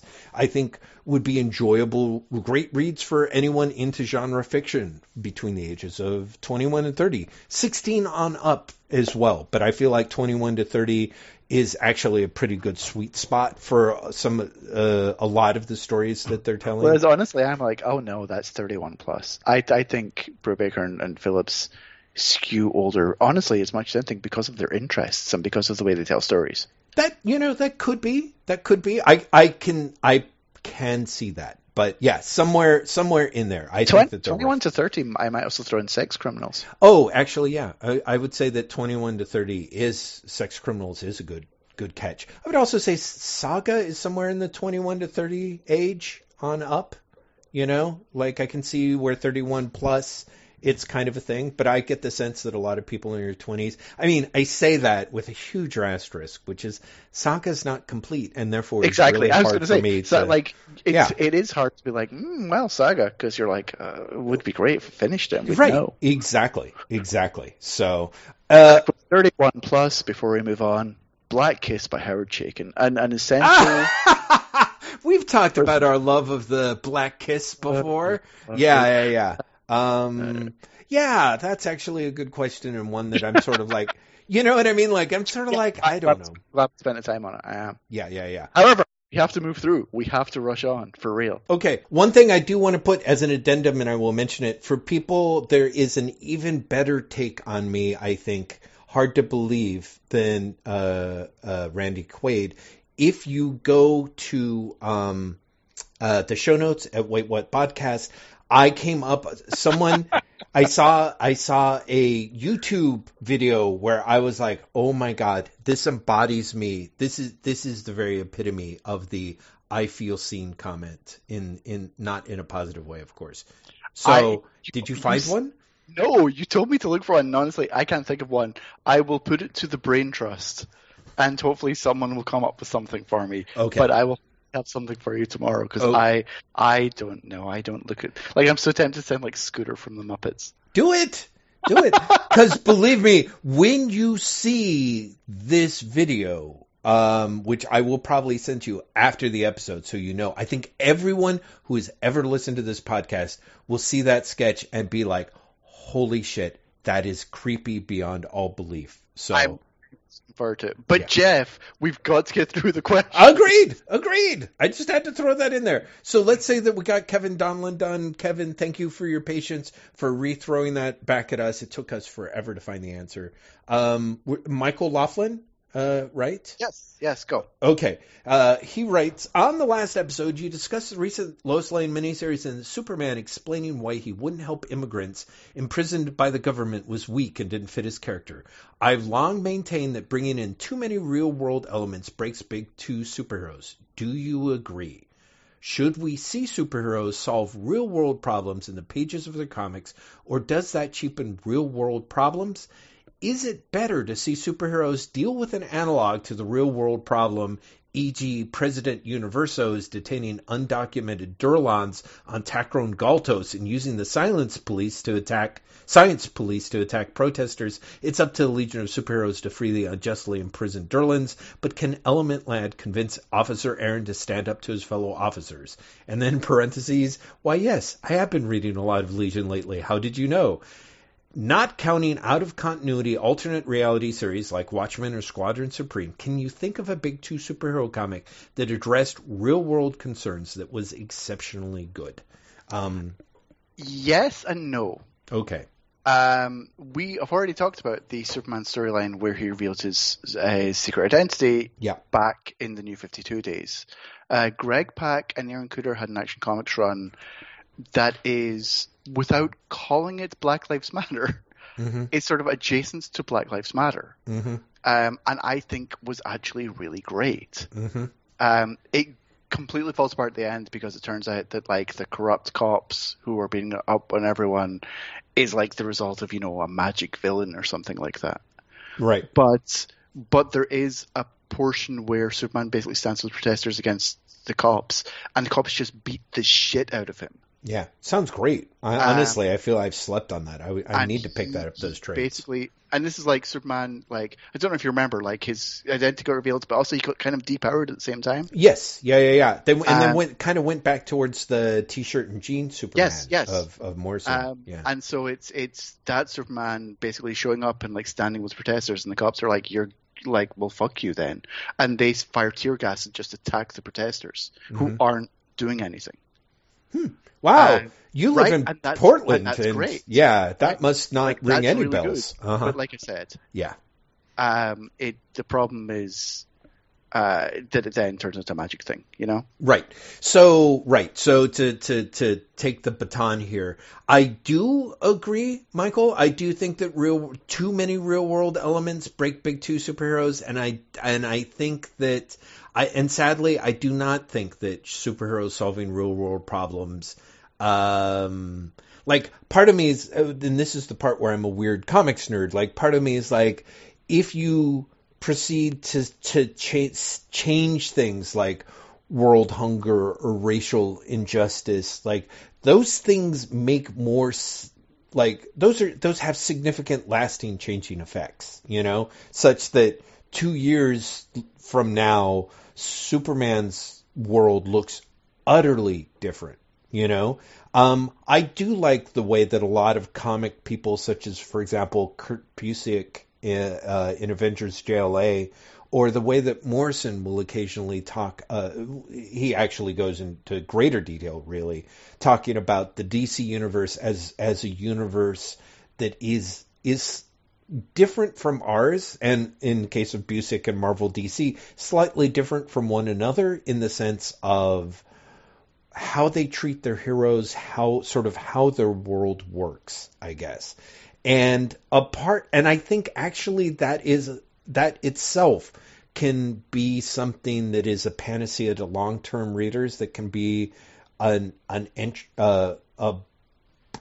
barrier to it. I actually think I want to read that Legion story that Michael just talked about. So, and that's it. As somebody raised on original series Star Trek, or even Star Trek Next Gen, I'm so for real world analogs. Like, that is such a crucial part of my makeup of thinking about things and tackling things. And so, because what you're looking at isn't real, but you're also aware of, it's a way of talking about them and learning to think about them and coming to terms with them in a way that doesn't have to be as mediated. And so there's a risk of it turning into just a crazy conspiracy theory realm of non-facts, but at the same time, it can still also be incredibly useful and interesting. So that's what I think. Also, like, I just think about, the Englehart Captain America, right? Which is great and feels like it says a lot more about the moment than it could have if it was completely absolutely right. There. And I think the allegory can do that. Yes. Yeah. I think that I'm so glad you mentioned that. Yeah. Mm-hmm. No, but I think that something like, Tom King's Omega Man is in a weird way a better story about war than his Sheriff of Babylon. Or Mr. Miracle, for that matter. Yes, it actually speaks a lot to the realities of depression. Yes, right. By parsing it through like the mechanism and mythology of the fourth world. That's right. Yeah, I think that's actually a good. And I think there's a lot to be said about that. But at the same time, I don't think he's incredibly wrong that you bring in like ice and you do break the superheroes. Yeah. Because the superheroes should be stopping that. Right. And I think that there's kind of a weird fine line where in a way part of me is even like almost like come up with a magic reason why Superman can't do it. You know what I mean? Like you can do really clever ways that like, again, weird touch point, the 80 years of Superboy or whatever, celebration of Superboy's 80 years or whatever, has a Jerry Conway Superboy and the Legion of Heroes story that is basically Superboy leaving the Legion of Superheroes. And the reasons that they come up with it, kind of makes sense, and so I think sometimes you can do those weird big things, not like corrupt cops, are the result of a magic spell, but maybe some sort of, like, let's say that you have a Mr. Mxyzptlk story where Mr. Mxyzptlk shows up and keeps fucking with Superman and fucking things up and won't leave when his name goes backwards. And essentially, more or less, what it boils down to is Mr. Mxyzptlk is like, look, you have been doing all these things, changing humanity by stopping corrupt cops, or like you keep breaking up these protests and things. How are you any different from what I'm doing to you? And essentially, I will stop fucking things up as long as you make a vow to, this is just off the top of my head. I've literally given this 6 seconds and I can see why it would be hateable. But I think sometimes there are reasons why, if it bothers you, you can have one story that then can be ignored that explains why Superman doesn't do shit. But like you said, otherwise, just having them in there. I mean, I think we're already in this weird sustained state of disbelief because every piece of art that I have consumed in the last 6 months does not have COVID in it, right? And so I'm already suspending disbelief about that. But in another 4 or 5 months, who knows? Like, I've already found myself kind of going separate and apart from the things that you and I have talked about, where it's like suddenly they'll cut to a crowd scene and you're like, whoa. I'm not ready for this kind of action. But, is just like, when it's obvious that humans can go a long way where their art doesn't have to literally mirror the real world. And there's also points where that changes. Sure. Well, yes, I agree with all of that. But there is also something to be said for there is power in seeing Superman stand up to cops who then tear gas the crowd. Oh, absolutely. And there is power when it's not allegory. There is power absolutely when it's that direct and that blunt. Absolutely. And I am a big fan. How do I put it? Part of me has this weird, like, oh, Superman, Batman, Captain America. Like, Englehart's Captain America to me is I'm so glad you mentioned it. It's such a perfect way because it is both literally addressing the thing that is happening, but it also is not. And I think that is a good place. That is one of the better places for big two heroes to be, because in a way, we can't really expect too much of them. But yeah, I would be perfectly happy to have a Superman analog in there getting tear gas or also beating cops. Like, again, Superman's origins in particular have a lot of,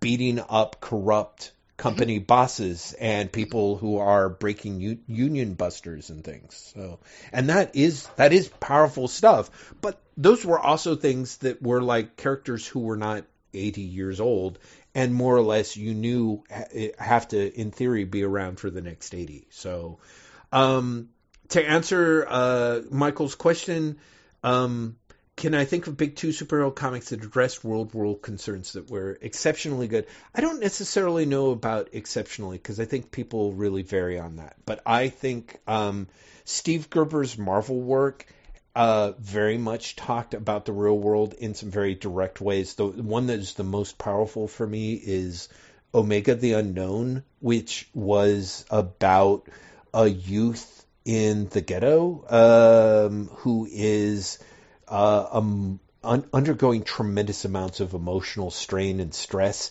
and the way in which that he's weirdly tied to Omega.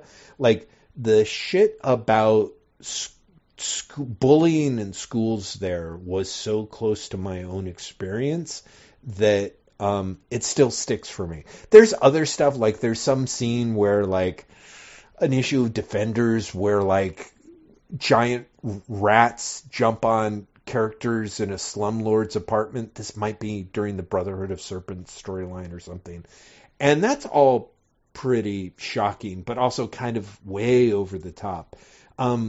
Sort of in the same way that Englehart was, I think Gerber is great at addressing real-world concerns in a very roundabout way. Like, Englehart in particular was, I think, really aware of the American susceptibility to groupthink and to cults.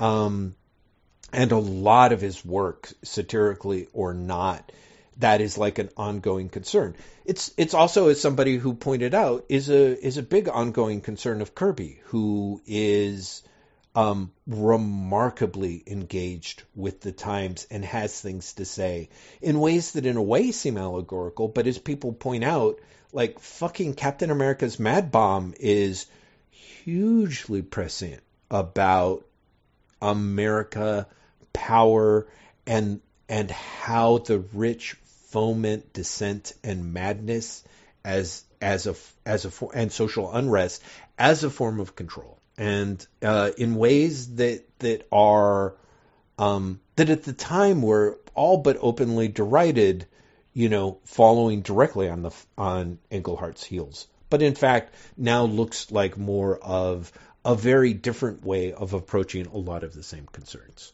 Right? Mm-hmm. So those are the ones that really come to my mind as far as sort of big two superhero stuff. I'm sure there are other things that I'm just that sadly maybe if we think about we can pop back in later. But yeah. So David Austin. Yeah. I rarely hear you guys talk about Euro comics or Bande Dessinée compared with American, British, or Japanese comics, even though they've become a lot more accessible thanks to Comixology, Titan, and other distribution mechanisms. Curious if you have some favorites or recent picks. I enjoyed the Elric adaptation from a few years ago. Also curious whether you think European genre comics, fantasy, sci-fi, crime, etc., are smarter or more sophisticated on average than American genre comics, or they just tend to present as such because of more sophisticated visuals and more, quote, adult, unquote, themes. Right. So here's the thing. Actually, Graham, you should talk first because, of course, I'm as we know, have had a lot more experience and exposure to Euro comics than I have. Yeah, it's funny. I read this question earlier and had this moment of like, I haven't read enough Euro comics. I really haven't. In part because I can't speak French, I can't speak German, I can't speak Italian, and my experience is really limited. But that said, I got a bunch of books in from Magnetic Press this week, and really enjoyed them. Neil, I think it's called Neil's. I might be misremembering. It's sadly the book downstairs. Was a book that I absolutely fucking loved, in large part because the art, the dialogue, not amazingly great, and that's a problem I continually have. I think about even things like the Incal, right? The dialogue seems still because of the translation, right? But like. I remember being in Italy fucking years ago and picking up Dylan Dog and just being like, look at this fucking comic. Right. Look at this comic. Right. So I don't feel like I've read enough. We definitely don't talk about nearly as much as American, British, or Japanese comics. Right. But I think that's because in both of our cases, like, we're not amazingly well versed in them. Yeah, I think that's true. I think that as pointed out, more of this stuff has been coming to Comixology, the British stuff, the Euro Bande Dessinée stuff, and I would have to say that there is a super low brow level of those comics that you don't see that I'm kind of interested in, that only occasionally get introduced to us. And I think Dylan Dog is not a bad example of that, where Dylan Dog has been running for a long time, but has only had like a very small handful of translations, I think, through Dark Horse. Probably because I suspect Mike Mignola was a fan, maybe. And they were kind of okay, but I'd like to read more of them. Similarly, of course, I would love the chance to read a lot of Diabolic. Diabolic is all, as an influence on Phantom X, as part of a tradition of kind of anti-hero badass, very much relevant to my interests.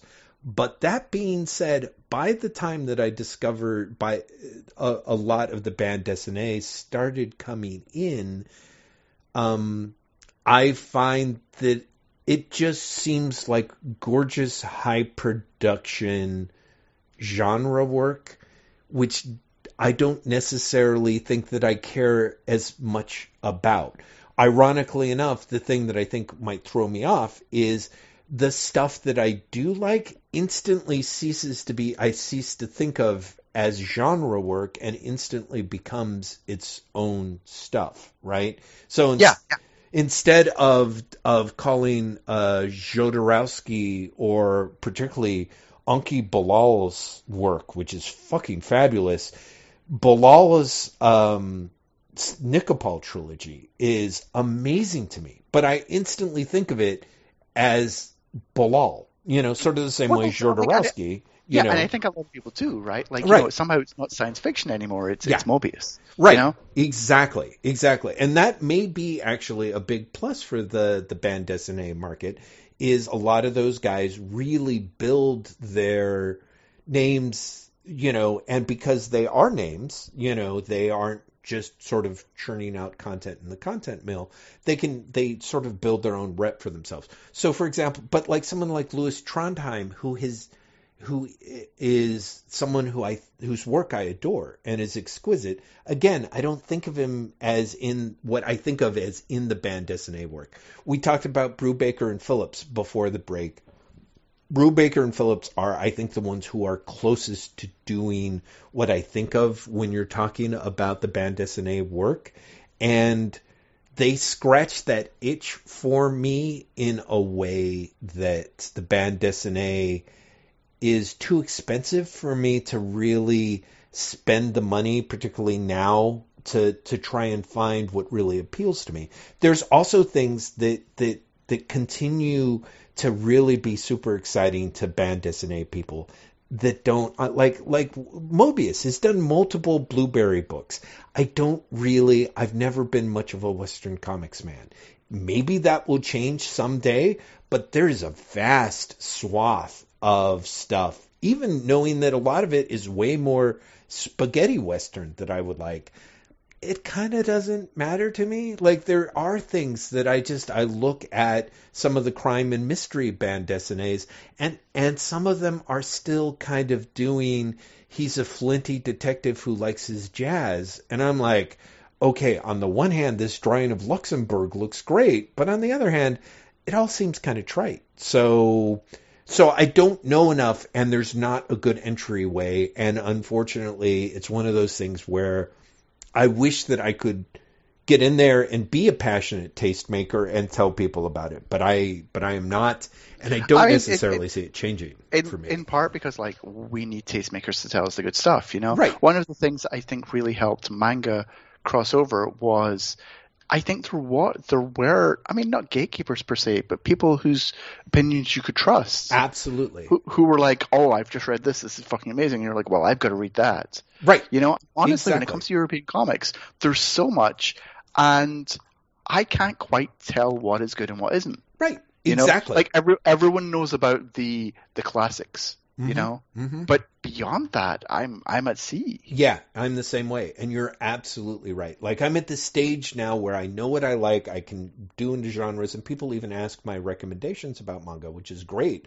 But that's been a process that's been going on for close to a decade. And as you point out, there are people like Jason Thompson, Shannon Garrity, Joe McCulloch, you know, that introduced me, and guys like who not only did criticism, but also ended up working at Viz, as I think did almost all of those people except for Joe, like Alvin Liu, or the passion that Torrance Smith or Carl Horn have brought that allow things like Go-Go 13, which is one of my absolute favorites. Like, you know, gatekeepers, influencers, and people who read the stuff. And hopefully somewhere, someday, there will be someone who will do the same for Euro comics. Before he managed to sort of cancel himself out of comics, I thought that Brandon Graham had been a really good eclectic comic source who was good about talking about things and recommending things. Someone like Paul Pope, of course, was good about reading that stuff, but didn't and mentioning it, but not all. You didn't always find out about it. You know, like I knew about stuff like Guido Kripax, which again I don't think of as bande dessinée before them, but you can see their influence. So yeah, it's kind of a shame we don't have that. But again, like that's the thing. Like, you know, everyone's like, oh, Manara or Moebius or Kripax. Mm-hmm. But that's work that's 30 years old, you know? Oh, at least. Like who's doing that shit now? Old in some of that cases. No, absolutely. And there is a lot of that is very right. You know, you would have to have a very, very passionate European guys writing about that and introducing that. You know, one of the things that's actually really a shame that I was kind of thinking about is comics in a way sort of dodged a bullet because Mark Siegel came and founded First Second and helped bring a lot of European influences and cartoonists in through First Second and allowed us exposure to that, which the timing was fortuitous because I feel like it was right around the time that we lost Kim Thompson over at Fantagraphics. And Kim Thompson at Fantagraphics was similarly, as someone who had been raised in Europe, had excellent European taste, did a great job introducing that stuff, and in many cases was the only person, because he was translating it too,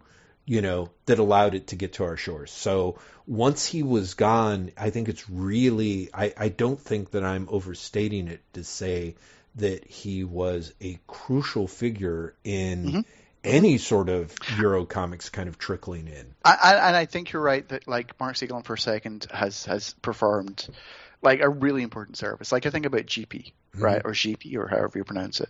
Like the first time I saw their work was in the first second book. Like there are creators. Like I said, I've read small amounts, but nowhere near. But again, think of the market penetration of manga versus Bandai Destiny. It basically doesn't exist, right? So I think it is something that will happen. Hopefully. Well, I hope so. With digital, maybe. Yeah. I think one thing that is important to that you, I think you put a crucial finger on the button is manga. You can crank out cheap volumes of manga because manga is designed to be printed in black and white. So you can do the manga explosion happen because someone like Tokyo Pop didn't even want to pay the money to flip and reverse everything. Which ended up being a huge boon to the industry, but also made it even less expensive. So, unfortunately, it is really, as you know, DC purchased the rights to a bunch of Euro comics, like Jodorowsky and Bilal, put out even relatively inexpensively priced reprints of those, and I think lost their fucking shirts, because it was just the difference between taking the chance as a publisher of getting 200 pages of manga out for $7 that someone can read that's going to risk it, as opposed to $15 on a 96-page album, is really it's a lot harder. It's a harder way to break in, I think. Yeah, no, I think you're right. We'll see if it happens. Like, Magnetic Press is doing work. Humanize is doing good work. Forsaken is still doing good work. Fantagraphics, Drawn Quarterly, like our publishers bringing European comics over. Yeah, absolutely. It's just, I don't think there is enough, and I don't think it's enough that especially we can call ourselves well versed. But honestly, that many people in the US can, unless they're honestly bringing the shit over themselves and translating it. Absolutely. NBM does stuff as well, but again, right, and has for a long time. Yeah, where's the market penetration? Yeah. So yeah. Well, and even for NBM, there's stuff that's great, and also stuff that's kind of like. So anyway, but yes, Stephen, this is a good segue, I think, because we're talking about the marketplace again. Did you want to read it, or am I supposed to read it? Go do it. Stephen Bagatorian says, I hope that's right, speaking of desperate and dying, let's talk about the state of mainstream comics. More specifically, the price of mainstream comics. When I started reading comic books, they cost 65 cents at my local Circle K. Today, we live in the land of the $3.99 and $4.99 comic book, price points that are wildly out of whack with the cost of inflation and the cost of minimum wage in this country. No matter what index you choose, comic book prices are just insane and seem to doom this medium to cultural obscurity, particularly now with the present economic horror show we're living through. I realize that the readership is shrinking dramatically, but to me, clearly, these absurdly escalating price points are a huge reason why this has happened. Not the only reason, to be sure, but a pretty big fucking big one. Is the paper floppy really a dead format? Parentheses, no! Would $2 floppy sell substantially higher than their $4 counterparts, enough to justify the price drop? Parentheses, I say yes to the last one. At least I would take a chance on a whole lot more books at $2. Are we destined for comic book magazines in America that combine multiple issues in phone book style manga magazines? Graham. I mean, this is really close to Dominic's question, right? It is. We're not going to see $2 floppies because the markup for retailers and publishers is almost non-existent. Yeah. And so it's not worth them doing it. Are we going to see comic book magazines that combine multiple issues in phone book style manga magazines? Probably not. In large part because I think that DC tried it with the Walmart books and it didn't work. Yeah. So I think we're basically just stuck with what we have. Is the paper floppy really a dead format? Yes and no. No, as long as the direct market continues to support it.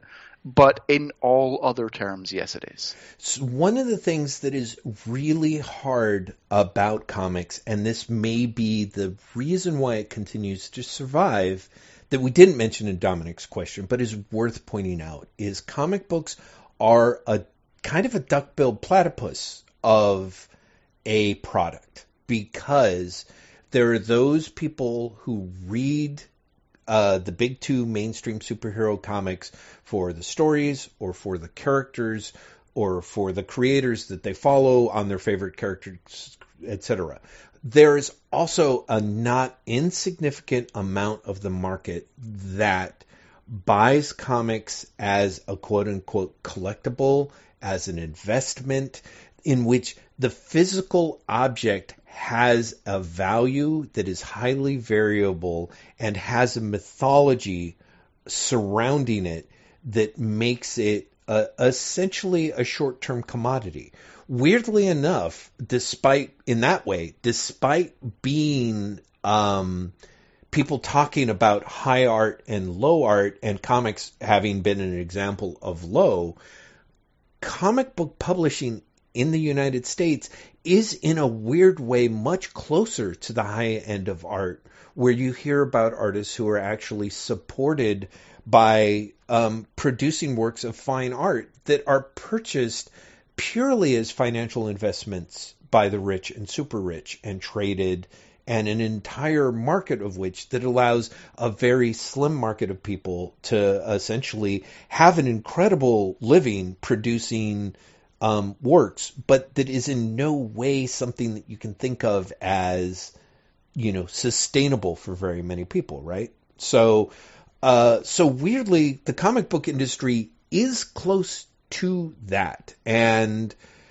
so part of me is like, the printed floppy cannot easily go away because such a huge chunk of it still gets a lot of juice. Again, sort of in the same way that whatever the fuck the duck-billed platypus did was something that kept it from being just a duck or just a fucking platypus, right? Mm-hmm. Like, it's got these funky evolutionary adaptations that are hard to figure out if you can lop them off and the beast is going to die. That being said, and the reason why I mention it, and the reason why, unfortunately, I feel it's more relevant to Stephen's question, is, Graham, did you see that recent... I know you saw it because of how you work, what you do for a living. How closely did you read the press announcements and interviews with the restructuring at Warner Media and HBO networks? How closely did I read them? Yeah, like, for example... I mean, I'll be honest, I skimmed over them. Okay, but like one of... And I have to say, I, for whatever reason, read this article, and then a friend of the podcast, Todd Allen, mentioned it in an email, which I think is quite crucial.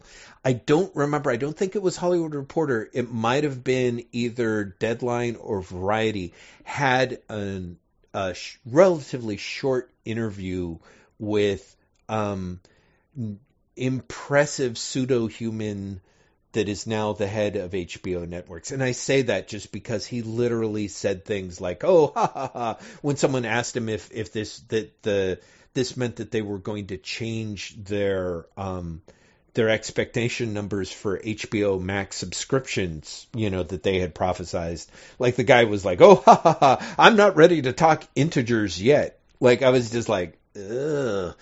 He is a guy who, honestly, you could take his quotes, put them in the mouths of Jack Kirby characters in the 70s, and be like, "Oh, Kirby wrote that. That's not like a real person."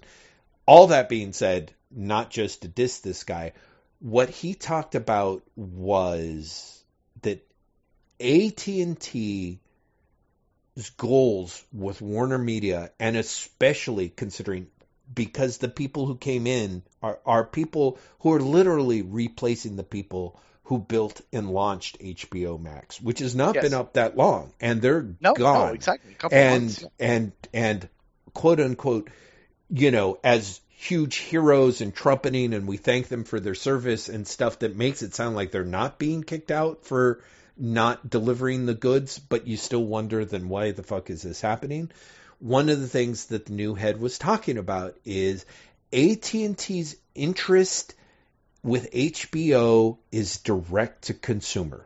Like, that is the future of our marketplace, is direct to consumer, that we have these markets. Now, part of me is kind of curious if when HBO jumped from being shackled to cable services and opened HBO Now, which then, of course, is now HBO Max, if Warner's and HBO saw so much fucking money that they were like, oh shit, us not doing direct to consumer, but rather allying ourselves with essentially cable companies to deliver our products as parts of bundles and things, really led to a huge lot of money left on the table for us.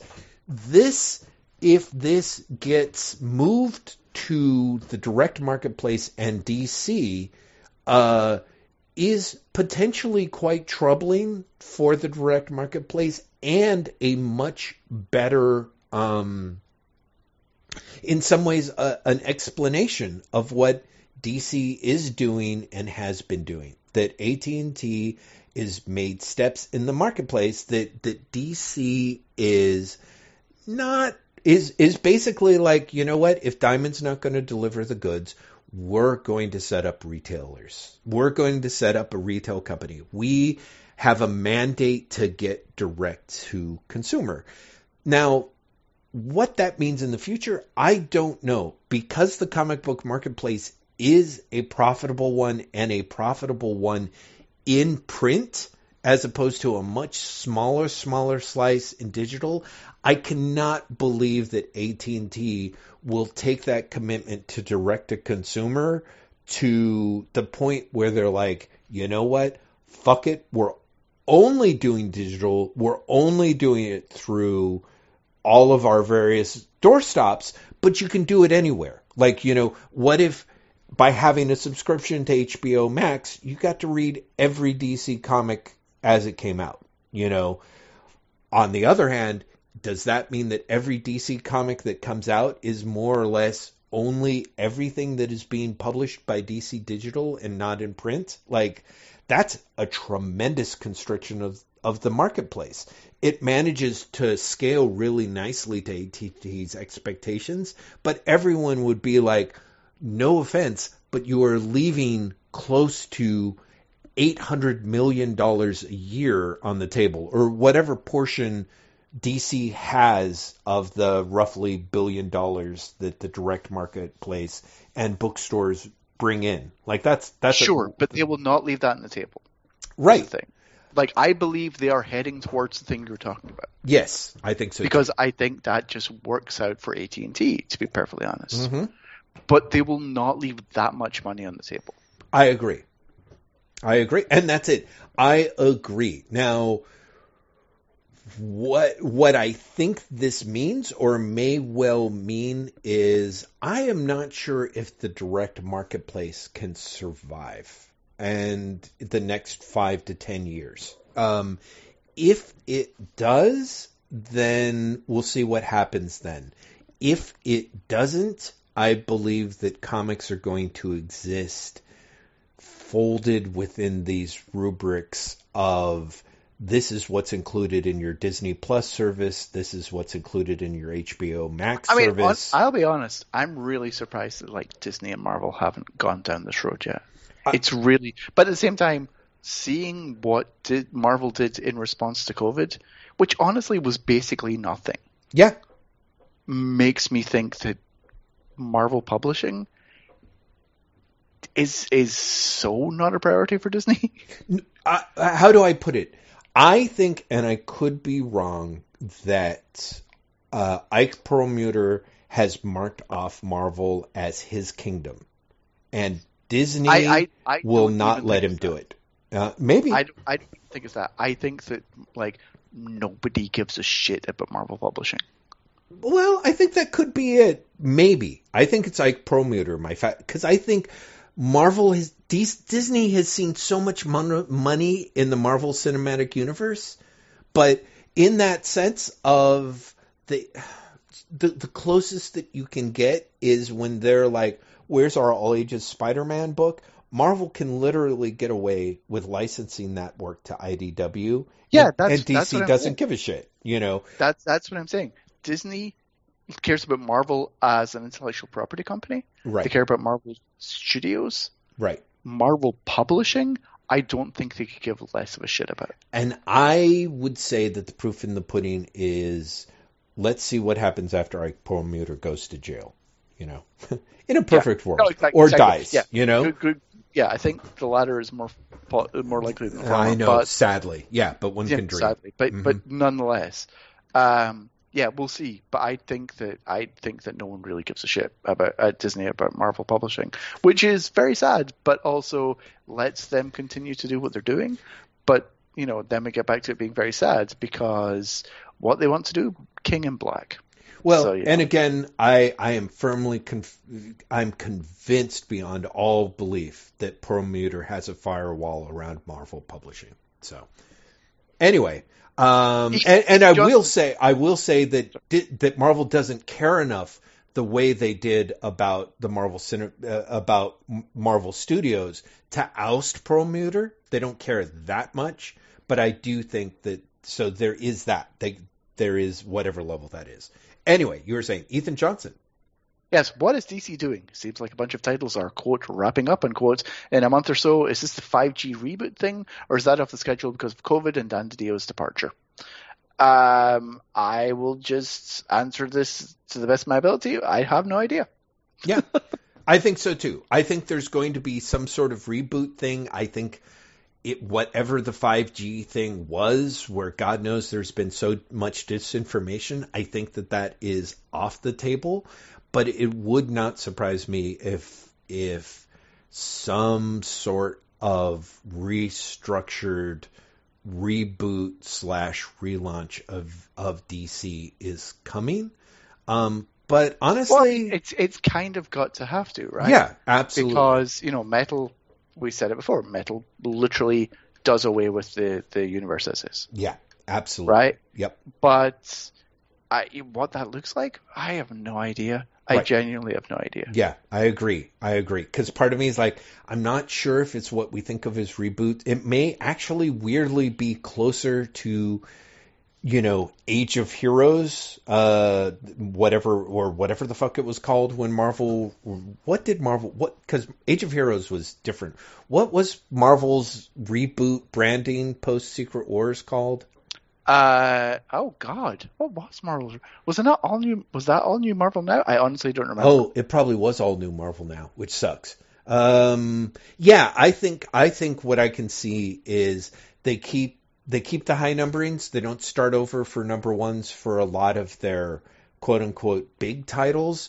But frankly, the real question is, if there hadn't been COVID, would DC go big, or would they go small? And I think they're going to go smaller, as in I think a lot of stuff that was going to wrap up and then come back in whatever the 5G reboot was supposed to be is probably just going to go away, and what's going to come back are maybe 20 titles, 30 titles tops, I think, rather than wherever they're floating, which I would think would probably be in the mid-30s, low 40s by now, but I have no idea for sure. Yeah, I honestly, I wish I could shed more light. I wish I had any sort of insight in it, but I don't. So Right. Absolutely. Tim Riffenberg said, "Hey guys, already sent a question through Patreon," in which case I think he did it under a pseudonym.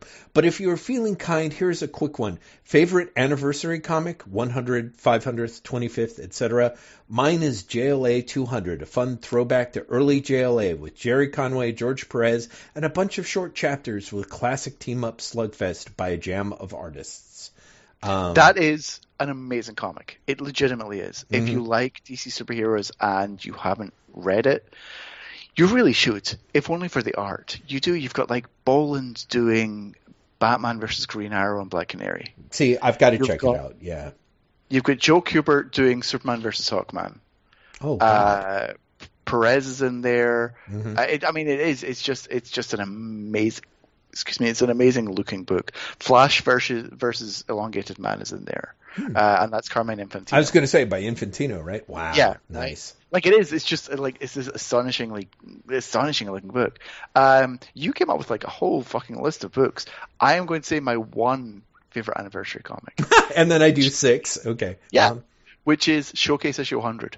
Ah, did you think of it before you saw it on my list or no? Oh, I didn't even see it. Yeah, I thought of it when I first saw the question. Yeah. We've talked about our love for that. That is a fabulous comic. For those who don't remember us talking about it before, Showcase issue 100 is a story involving every character who's had the lead strip in Showcase up until that point. So you've got Green Lantern and the Flash, sure, but you've got Lois Lane, you've got Angel and the Ape, you've got Space Cabbie, you've got like the firemen, whatever the firemen's name whatever is. the goddamn firemen, Sea Devils, and they team up with Dolphin, and the Spectre's in there, and it's a good fucking story too. It is. It's really good. Yeah, it's actually great. That made my list. But yeah, we've talked about that before. I don't think that's on Comixology and therefore DC Unlimited. Am I wrong? I don't think it is. It's no, a shame. It is a shame because that is a glorious fucking comic. Another one that is great that I think is on DC Unlimited, DC Universe and Comixology is World's Finest 300. Which kind of only works if you've been reading World's Finest up until that point, because basically Superman and Batman have fallen out. Right. But they basically like fall back in as a result of the story. But again, you have Ed Hannigan doing a lot of art. You have a New Teen Titans chapter by Wolfman and Perez. Wow. Was that David Anthony Kraft or who the fuck was writing at that point? Wow. Holy shit. See, that's. I didn't want to say Klaus Johnson's inking. Mm-hmm. Ooh, yeah, that makes sense. Yeah. Okay. That's fabulous. That's a good thing. Yeah, it's another really good one. Okay, so I'm going to list off mine because I thought that it would be fun to actually, because Tim mentioned 100th, 50th, 500th, 25th, in part because one of the first things that jumped to mind was Amazing Spider-Man 150 was one of my favorites because that's the wrap-up of the whole Jerry Conway's whole thing, which just was a thing for me.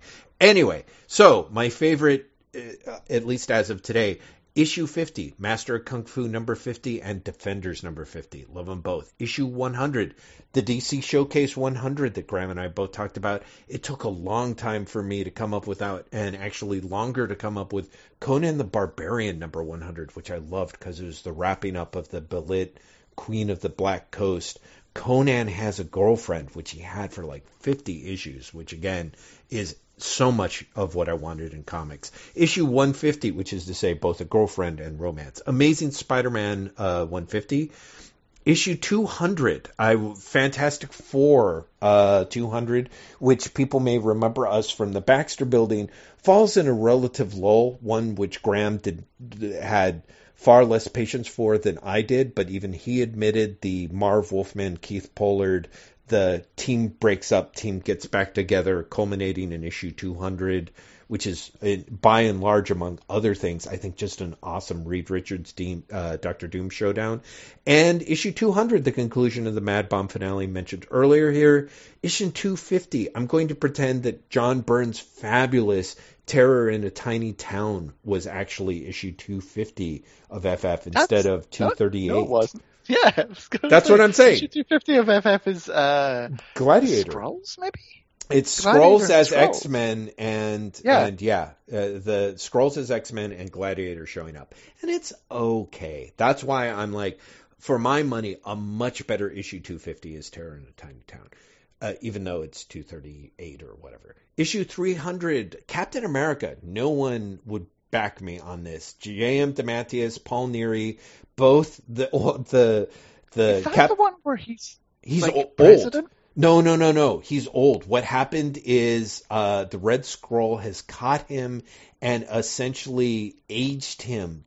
So the super soldier serum gets undone, but Red Skull is also dying of a disease that I think was inflicted on him, like some sort of chemical agent from World War II. So it's kind of unsurprisingly for J.M. DeMatteis in his not too subtle way, it's literally two old men punching it out. And that's kind of his take on Captain America and the Red Skull. But what's also great is because it's DeMatteis, it's also kind of a statement about the eternal nature of those characters. I really liked it back then. I don't really know if it holds up. Amazing Spider-Man number 300. Weird choice for me because I think I barely read it, but it's realizing Venom? It's Venom, and it is such unlike issue 200 of FF, unlike issue 200 of Amazing Spider-Man, or issues 100, 200, 300. Issue 300 of Amazing Spider-Man is when Spider-Man is basically getting its second wind, and thanks to Venom, and thanks to Todd McFarlane, and thanks in no small part to David Michelini, it's going to new heights, and basically more or less redefines the character. And a lot of that is like 300 is like when the wind is in the sails. You know what I mean? It's not necessarily, it's all been gathering to this. It's just like, we're already big and we're getting bigger. And so it's kind of a big triumphant. It's not nearly quite the sort of, hey, weren't we great? It was like issue 300 is like, oh shit, look out for Amazing Spider-Man. Issue 400 of I chose Detective Comics. Challenge of the Man-Bat, written by Frank Robbins and Denny O'Neil and drawn by Neil Adams. Great, just great. Like, I love that.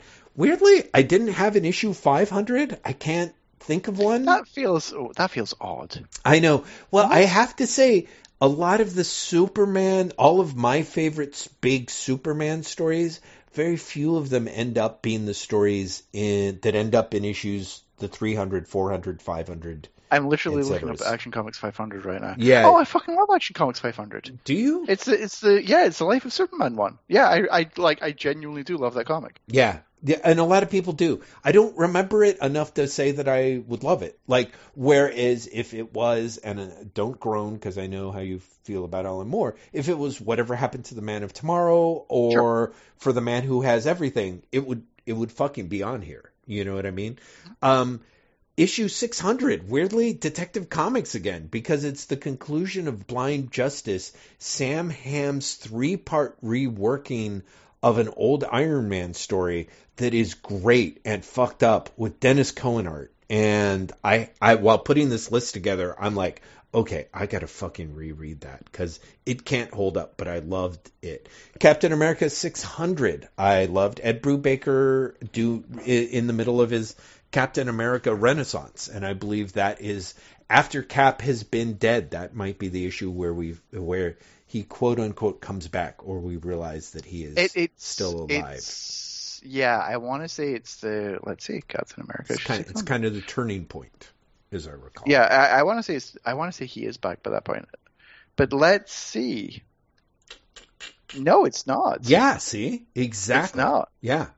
So that it's where the one where it ends with the lead into the miniseries where they're on back. Yeah, exactly. So kind of into that, and then issue 700, Batman, the Grant Morrison. The Morrison. Yeah, exactly. It's not my favorite issue of Morrison's Batman, but again, it's like issue 700 that happens while I'm loving the character. If I can give myself just a little bit of leeway, similar to the way that Terror in a Tiny Town is issue 250 of FF, in my head canon, Hush, God Help Me, by Jeff Loeb and Jim Lee, is actually issue 600 of Batman, even though it starts at 610 or 611 or 608, I think is the first issue of Hush. So...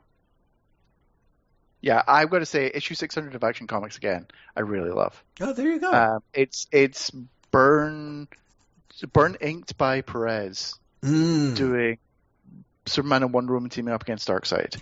But there's also backups illustrated by Kurt Schaffenberger, Mike Mignola, Dick Giordano, and there's a bunch of pinups. Like, it's a really fucking good issue. You know, I did have that issue, and I did like it. But not as much as I like Detective Comics 600. More than I like Cap 600, I have to say, though, probably. Okay, so there's a list, man. There's an anniversary issue that's list. a good one. Yeah, I thought I put in the work. Because we're going to rush through these questions, Jeff. Yeah, we're sorry, going to do everyone. it. We just are. Yeah. 3-part question and in or the run honor late. of the 300. What is the greatest Avengers run? What is the greatest JLA run? And between the two, which is better than the other? Okay. My answers very quickly. Greatest Avengers is Englehart's West Coast Avengers for me. Ooh, nice. Greatest JLA is Morrison's JLA. Right. Between the two, which is better? Morrison's JLA. Jeff, go. My joke answer was going to be, what is the greatest Avengers run? Englehart. What is the greatest JLA run? Englehart. Between the two, which is better? Englehart. And that is almost entirely true. I would actually also say greatest JLA run is Morrison, but I'm sorry, Graham. To me, Englehart's Avengers is better. So. No, I totally get it.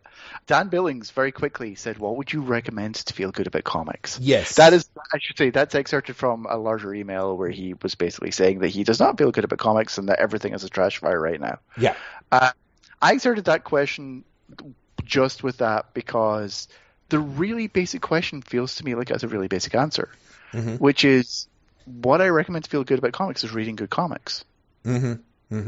Like there is a lot of shit in the world. There's a lot of shit in comics. There is. But there's also really good comics by really good people. Yeah. No, and when I want to feel good about comics, I read the good shit. I find things that I've never seen before that I love. You know, like I remember doing the Eisners in 2018, I guess. Or was it 2018? Yeah. And like I read so many fucking comics, Jeff, that I was fucking sick of them. But I remember reading Eleanor Davis's Me and You and a Biker. I can't remember the name of it. God damn it. Me and the Bike on the Road, whatever it was called, the Eleanor Davis. And I remember feeling so happy after that. Like just being like, this is amazing. This comic is amazing. This person is amazing. This creator is astonishing. The same when I read Rosemary Villiers O'Connell's short box release for the Eisners as well. Like I was just totally on fire with the love of comics after that. Right. So what I recommend to feel good about comics? Really good comics. Right. For me, I'm going to take an approach, Dan, that hopefully will be maybe a little helpful or equally as unhelpful. Which, well, no, because I know what you're saying, Graham, but I was teasing you. But you, Jeff. But I guess what I'm saying, Dan, is that to answer your question, what would you recommend to feel good about comics? I would say there's 3 things, and I would like to think that the podcast for me fortunately has had all 3 of them, which is to say sometimes what can help you feel good about comics is talking about comics with someone that you like. So for me, talking with Graham has managed to keep me feeling good about comics, even when I'm somewhat burnt out. And so this is the other thing is for me is rediscovering there's friendship, which I think this podcast has. There's agency, which the podcast does have in the sense of it is something that Graham and I do. But if you don't have a podcast, refinding your agency in comics is incredibly helpful. Because I feel sometimes we end up shackled to something that is not giving us joy or is not giving us joy in part because we feel kind of shackled to it. We're trying to find a thing that it gave us and it kind of just feels frustrating and empty and hollow. And so for me, I would say the 2 goals to finding your agency in comics to feel better about them is either A, leaning in, or B, leaning away, which is to say, I started working at Comics Experience in the early 2000s so that I could write the newsletter for them and continue writing the Fanboy Rampage column that Graham smartly stole the name off of and wrote to internet fame on. And by doing everything better than I could ever imagine doing. Oh, bless you. I was going to say, like, it couldn't be an anniversary episode without you bringing that up. It's totally true. It's totally true. Absolutely. Jeff's ability to hold a loving grudge, which actually I think was one of my favorite restaurants in San Francisco during that era. I think that I was basically burnt out. And what was hard was reading. I was trying to read all the comics that came in every week because I was working Fridays so I could recommend them. And it was just accelerating my feeling of burnout. And that was when I basically, instead of leaning in, I leaned away, and this also helped me back in the 90s, which is to say I looked at the manga shelf. I started reading there, and I kept pushing myself past all the frustrations that I had of the first 20 minutes of reading right to left, where you're like, this doesn't work with my eyes. This isn't the way that I'm trained to read, et cetera, et cetera. And also, what kind of material? I ended up reading Love Hina, which is a harem comic and a comedy comic, but it is also a romance comic, and I think that is the other thing that really helped me is a lot of the manga that I read, even when it's driving me up a wall because I can only find shit that is for, kids between the ages of 9 and 15, is about, a lot of times is about community and it's about romance. And that's honestly, that was what I wanted from Claremont and Byrne, or even Chris Claremont's Uncanny X-Men. That's what I wanted from Amazing Spider-Man between the issues of 120 and 200, romance and community. And so what I realized was I was leaning into those things. So for me, I would say, like, Dan, what is the thing that is that primal need in the comics? Is it the expression of a cartoonist, and therefore you should move into someone who draws bold comics, but not necessarily comics about superheroes? Is it characters and love, in which case maybe it moves into the realm of manga? Is it in the sense of learning the ins and outs of a superhero universe, in which case move towards either Jodorowsky's crazy insane universe or Judge Dredd's amazing mythos, or even learning things through excellent nonfiction reportage comics? So find what you loved about comics, that one element, if you can isolate it, lean into that, and maybe at the same time lean away from your old habits and try and cultivate something new. And that apart from being able to talk to Graham every week is probably what is still keeping me feeling good about comics. That was lovely. Jeff. Mm-hmm.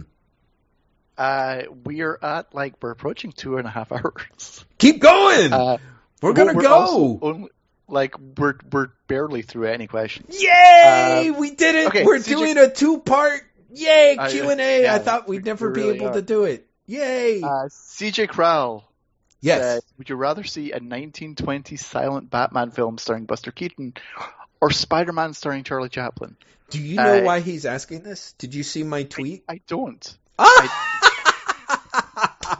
Do you want the explanation for this? It'd be great if CJ's like, this isn't the reason at all. I want the explanation. Do you want me to tell you my answer first? Yes, that seems fair. Batman and Buster Keaton. Of course. Yeah, absolutely. So the context is I'm hoping, CJ never confirmed this, but earlier this week, thanks to my wife, I had the most seen tweet I have had in quite a long time. And the tweet itself was something along the lines of, because this literally really did happen, of my wife and I were talking about the Christopher Nolan Batman movies or the Christopher Nolan Dark Knight trilogy, and my wife said she much preferred the Buster Keaton Batmans, and reader, I am still recovering. And so, because it is the delight of she screwed up Michael Keaton and Buster Keaton, and all of a sudden you're like, oh, Buster Keaton Batman, that's awesome. It would totally work. And so a lot of people were like, tweeted that, and I think it's just funny and great. You're quiet, so maybe you don't agree, which is good. No, I'm agreeing. I'm just listening. Just listening. So yes, so that's where the question comes from. So it's a very funny little in-joke. I have to say, having thought about it, part of me would make an argument that to be pedantic, it might be Spider-Man starring Harold Lloyd, I think, and then trying to figure out where. Yeah, I can see that. Yeah, and seeing, but then that might change my answer. Yes, really interesting. Okay, good. I'm excited to hear that, because I think so too. I'm like, Spider-Man starring Harold Lloyd starts to become a little more like you can see how it can happen, and you're like, oh yeah. That also has bones on it. So, Roger Winston's question, and then at that point, do we then wrap up and then come back for part 2 next week? Yeah, I think that's probably a good idea. Although I think next week is a drug, isn't it? It is, but we could bounce it back a week if you wanted. Yeah, let's do that. Yeah, let's do actually that. Let's move drug this time. Yeah. So we'll swap it, and then that way we can do 300 and 301. Or I love that we did classic Q&A, which is more than one episode. I love that so much. I'm so glad. Oh Lord. Okay.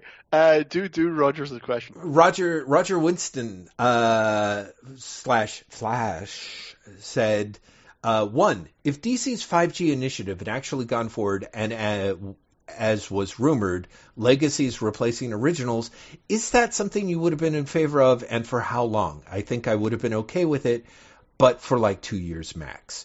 2, is the pandemic not really going to be the nail in the coffin of the comics industry, or at least the direct market? I was sure it was, but now I'm wavering.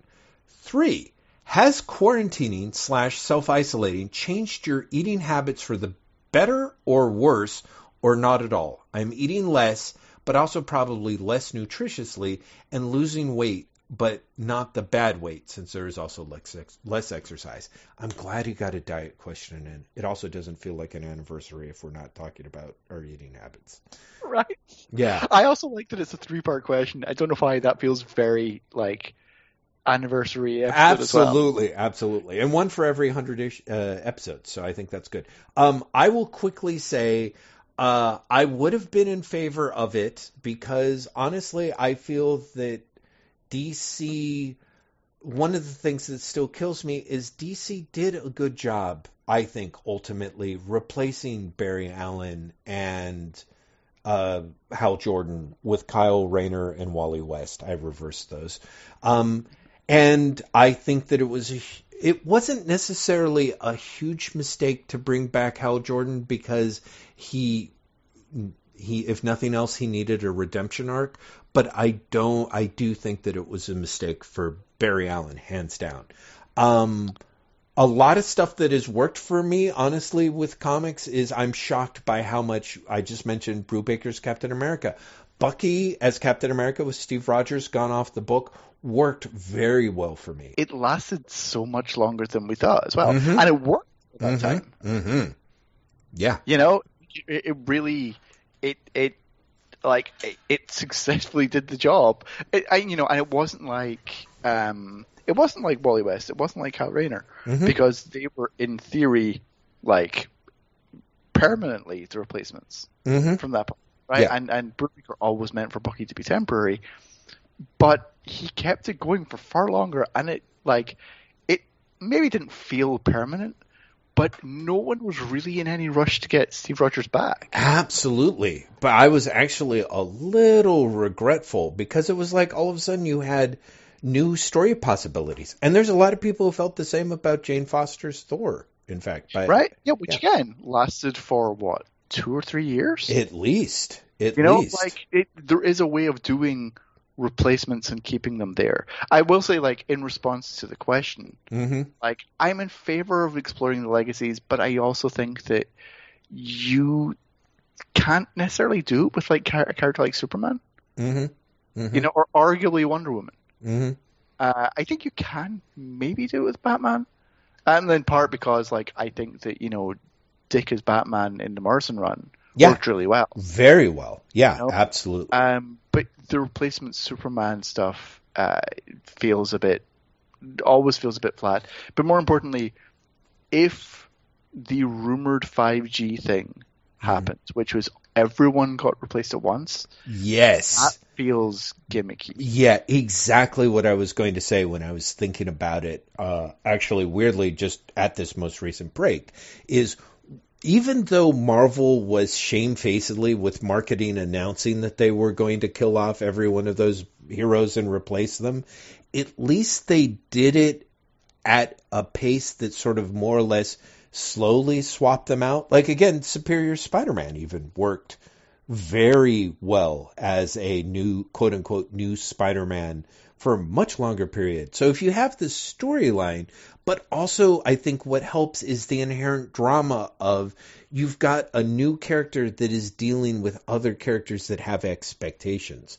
If all of a sudden it's the fucking JLA and every single person from top to bottom is new, part of me is kind of like, it's not, there's no frisson there of drama as much as it's more like the kind of, you run the risk of like, oh, Superman and Batman are chums. They're like the best buddies. But the new Green Lantern and the new Green Arrow hate each other. And the new Aquaman's sleeping with the new Plastic Man. What?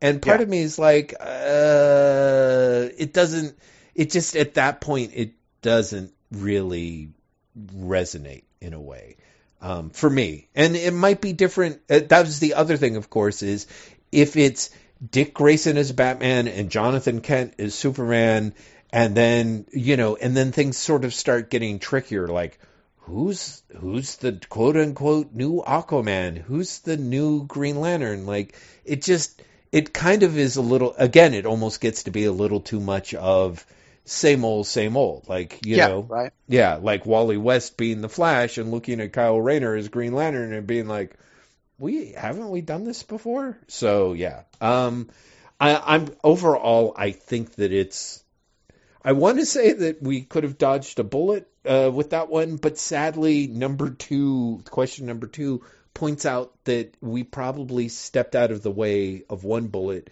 into a much, much bigger and more dangerous bullet. So, is the pandemic not going to be the nail in the coffin of the comics industry? I don't know. I feel... Yeah, I'm going to leave it as I don't know, because I think that it actually could, but I think it could also be a really slow death. Right. I think that's actually a great answer. We mentioned Brian Hibbs's name throughout here a couple of times throughout this episode because of our various apprenticeships with him and the fact that he's a guest of the podcast and we spun out of Savage Correct podcast website and everything. Brian had a heart attack this week, which I feel comfortable talking about because it finally got covered in Bleeding Cool, but it happened on Monday. He posted it on Facebook publicly, but that's how I found out about it. And I was terrified to death and reached out to Graham. I really was scared, in part because it was 2020, and part it was a heart attack related to a bunch of some other issues that happened. But Brian, like me, is depending on how you look at it, comparatively young, 53. He's not one of the largest comic stores in the nation by any means. As he would point out, he's just sort of the noisiest. But I think that there have been so many difficulties to the direct marketplace opening up new stores and being able to keep new stores open for many reasons that Brian talks about. Anyone who's interested in us talking our talks about the industry, I point you to his columns, Tilting at Windmills, that run over at The Beat. At least the first several hundred have been collected in 2 volumes, published, I believe, by IDW. IDW, yeah. Yeah, absolutely everything that we say. Well, actually, that's not true. Everything that I say, Graham definitely has his own knowledge and takes and intuition, but I very much was a young apprentice at Hibbs's feet, and also have read those columns and very much believe much of his worldview.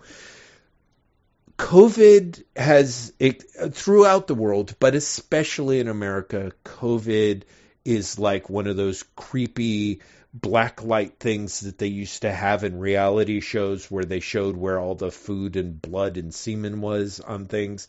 It essentially has highlighted where the weaknesses in cultures and societies are. It shows where the most weak and where they're most likely to collapse. And so to me, it's not surprising that we're looking at the direct marketplace being like, how the hell can it stay open? But honestly, half the time, I think that about movie theaters. I'm not sure that there are going to be movie theaters left. And in part, that's because so much of every part of the American industry, because so much of every American industry has been parasitically eaten away by short-term greed.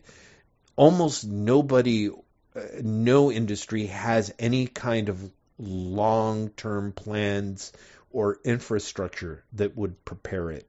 So honestly, again, talking about the duck-billed platypus that is the comics industry,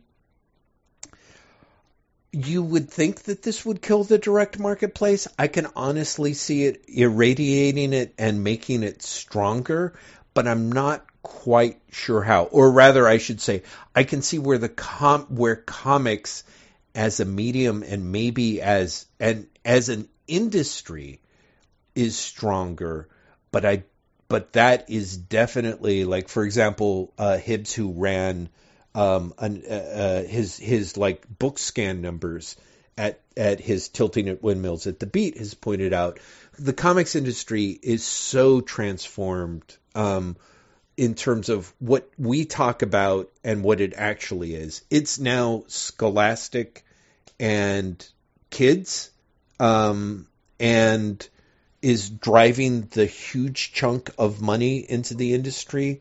Yeah, like this is the last year is the first time that bookstores have outperformed comic stores. That's right. But comic stores are still doing strong. But comic stores are still up. Yes, they are still up. That's not true. They're up in terms of money. I don't think they're up in terms of unit sales. Yes, that is true. And that is potentially worrying, but considering the nightmare year that we thought we were going for, is still kind of surprising. And I think it does also point to the fact that, honestly, I think that comic stores that were in the process of pivoting or developing a deeper bench for their kids markets had reason to shore up those numbers. I don't think it's all $10 Deadpool things. I think that it's a lot more $15 first second trades, you know. But so honestly, if you catch me, like, honestly, I was as much worried about the AT&T stuff that I mentioned earlier as I was about the coronavirus pandemic. But yeah, as Graham put it, who the hell knows, right? Jeff, how are your eating habits? Terrible, I have to say. Really? Yeah, I mean, the last week they've been good, but Edie and I had our vegan year, and we ate pretty well in our vegan year, and we actually both lost weight. However, we were not exercising, so it wasn't as healthy a weight loss as it could be. It wasn't just pure terribleness. But then that wrapped up. We bought the house, and it was a lot of stress eating and eating our feelings. And then COVID came along, and I've been doing a lot of stress eating in COVID. A lot of Oreos have been eaten. A lot of processed food, and we're doing less processed food.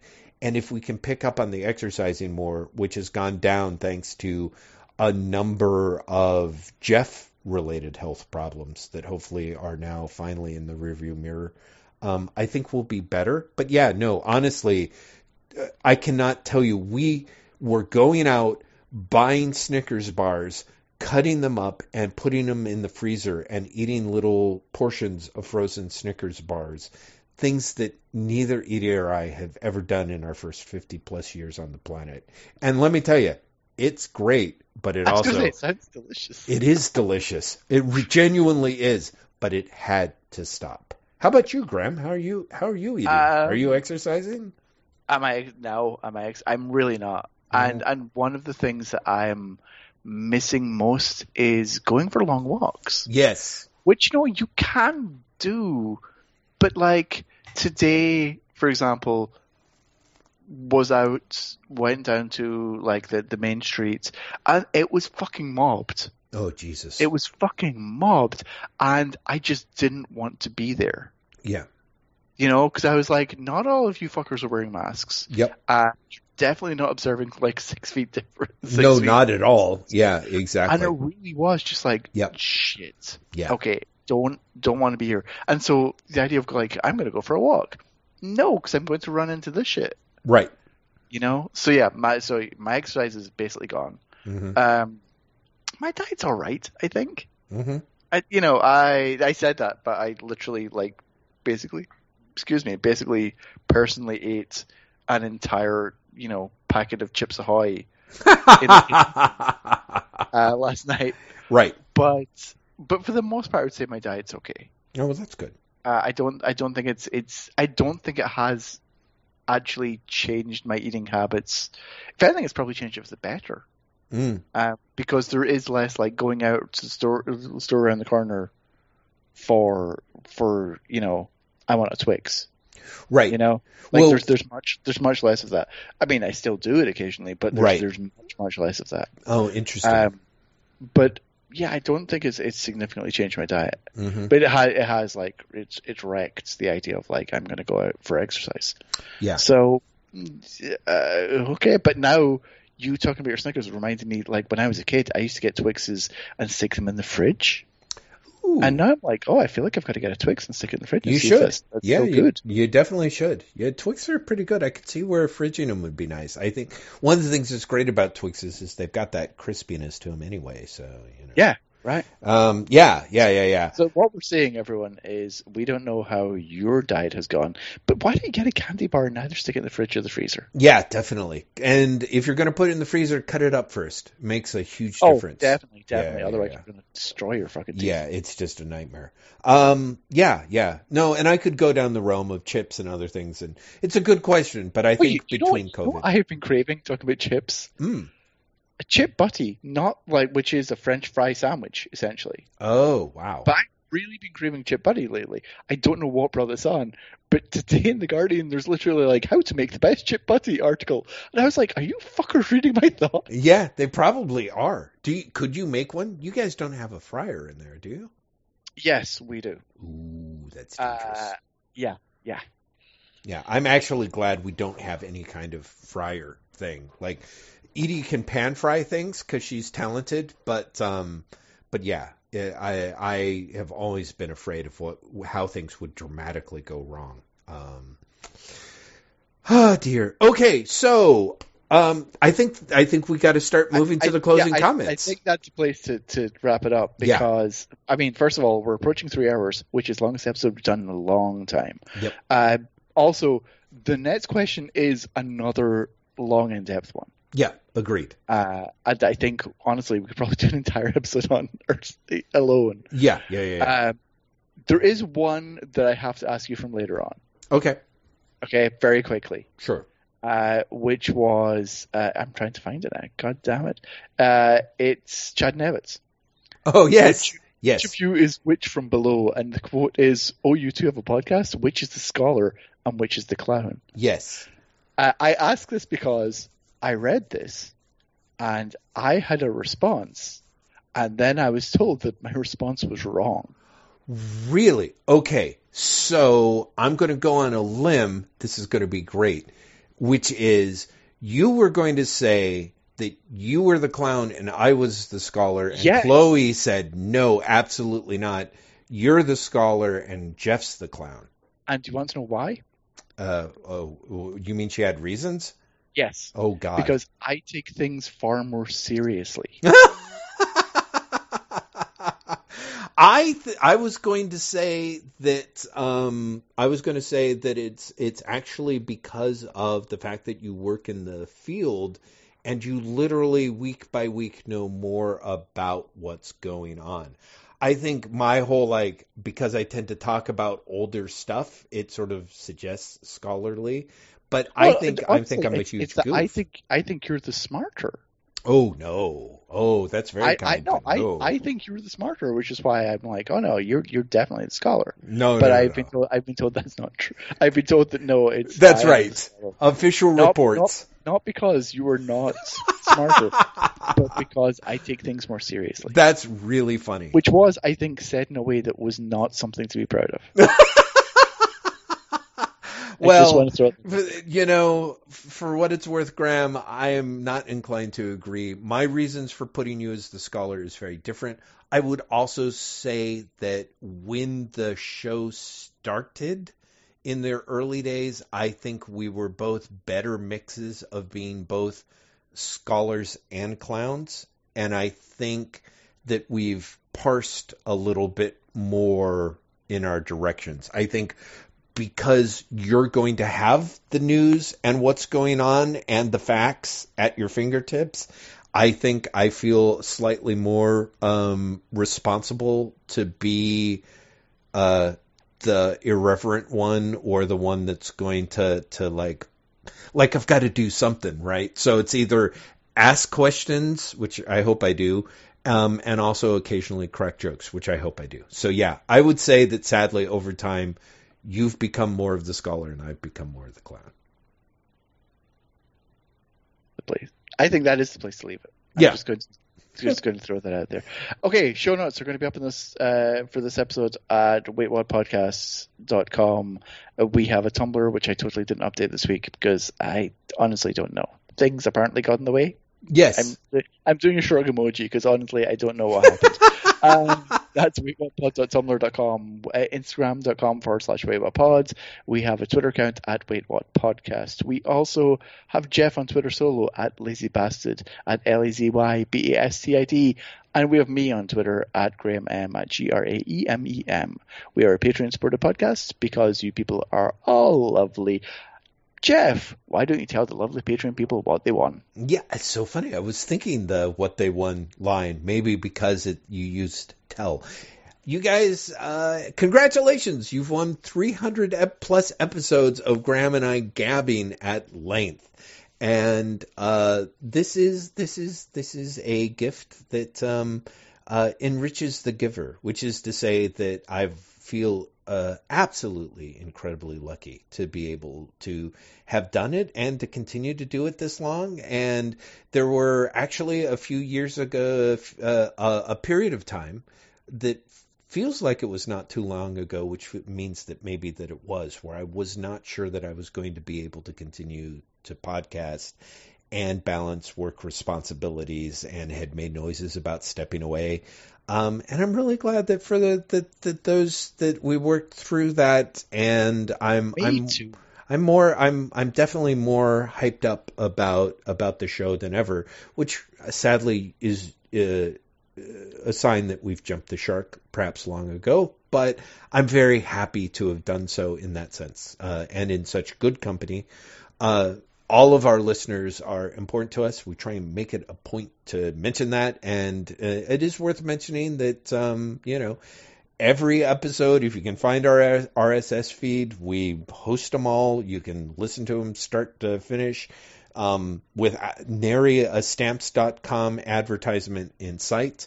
And in part, that is thanks to the wonderful people at Patreon, who not only support us with their ears, but a little bit of their hard-earned dosh to keep us motivated, to remind us that this does matter to people, because otherwise it can just sort of slip into that abstract realm of, well, I threw it out in the internet and it got 2 likes, so is it really worth my time?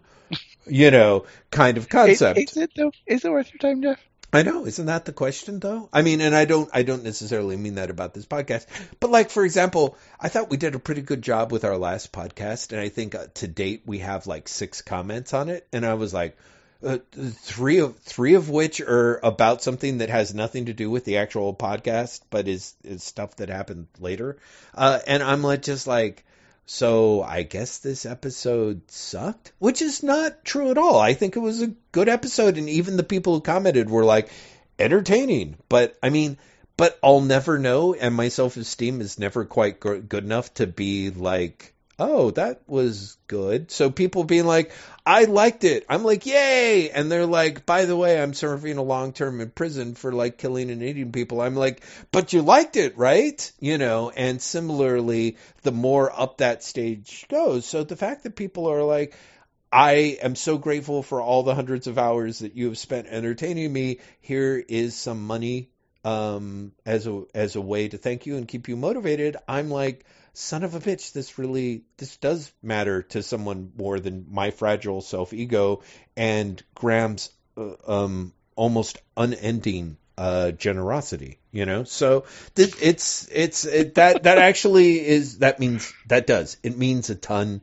Thank you. I want to give special thanks to Dominic L. Franco and Empress Audrey, Queen of the Galaxy. We are especially grateful for their continuing support of this podcast. And as I mentioned, they are the yin and yang of our Wait What cosmic defense system. So thank you. Also, I'll have to mention it in part 2, but God bless the person who not only asked questions, but also gave a Hell Empress Audrey at the end of it. Right? That made my day. Yeah, yes. Thank you. It's good. It's good to know that people understand the importance of Empress Audrey. Indeed. We have already said this, although who knows if Jeff's going to leave it in. But next week should have been a drug, but we're going to do the second part of the Q&A. Yay! It's a long-running tradition that we're going to ask for questions and then get through half of them. I think we've even gotten through less than half this time. I think so. But on but I think that's standard. That's standard for us. Yes.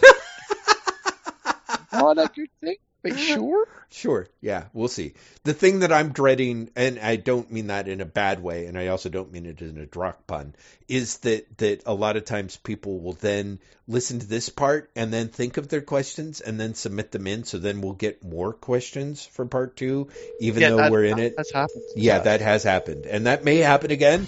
And we're trained professionals in our lack of professionalism, or when it comes to our lack of professionalism. So we will make it work.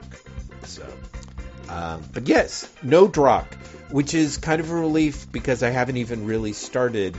And God help me, I just don't know if that first Batman Dread crossover is going to be enough to sustain me through everything else. So just you wait. Just you wait.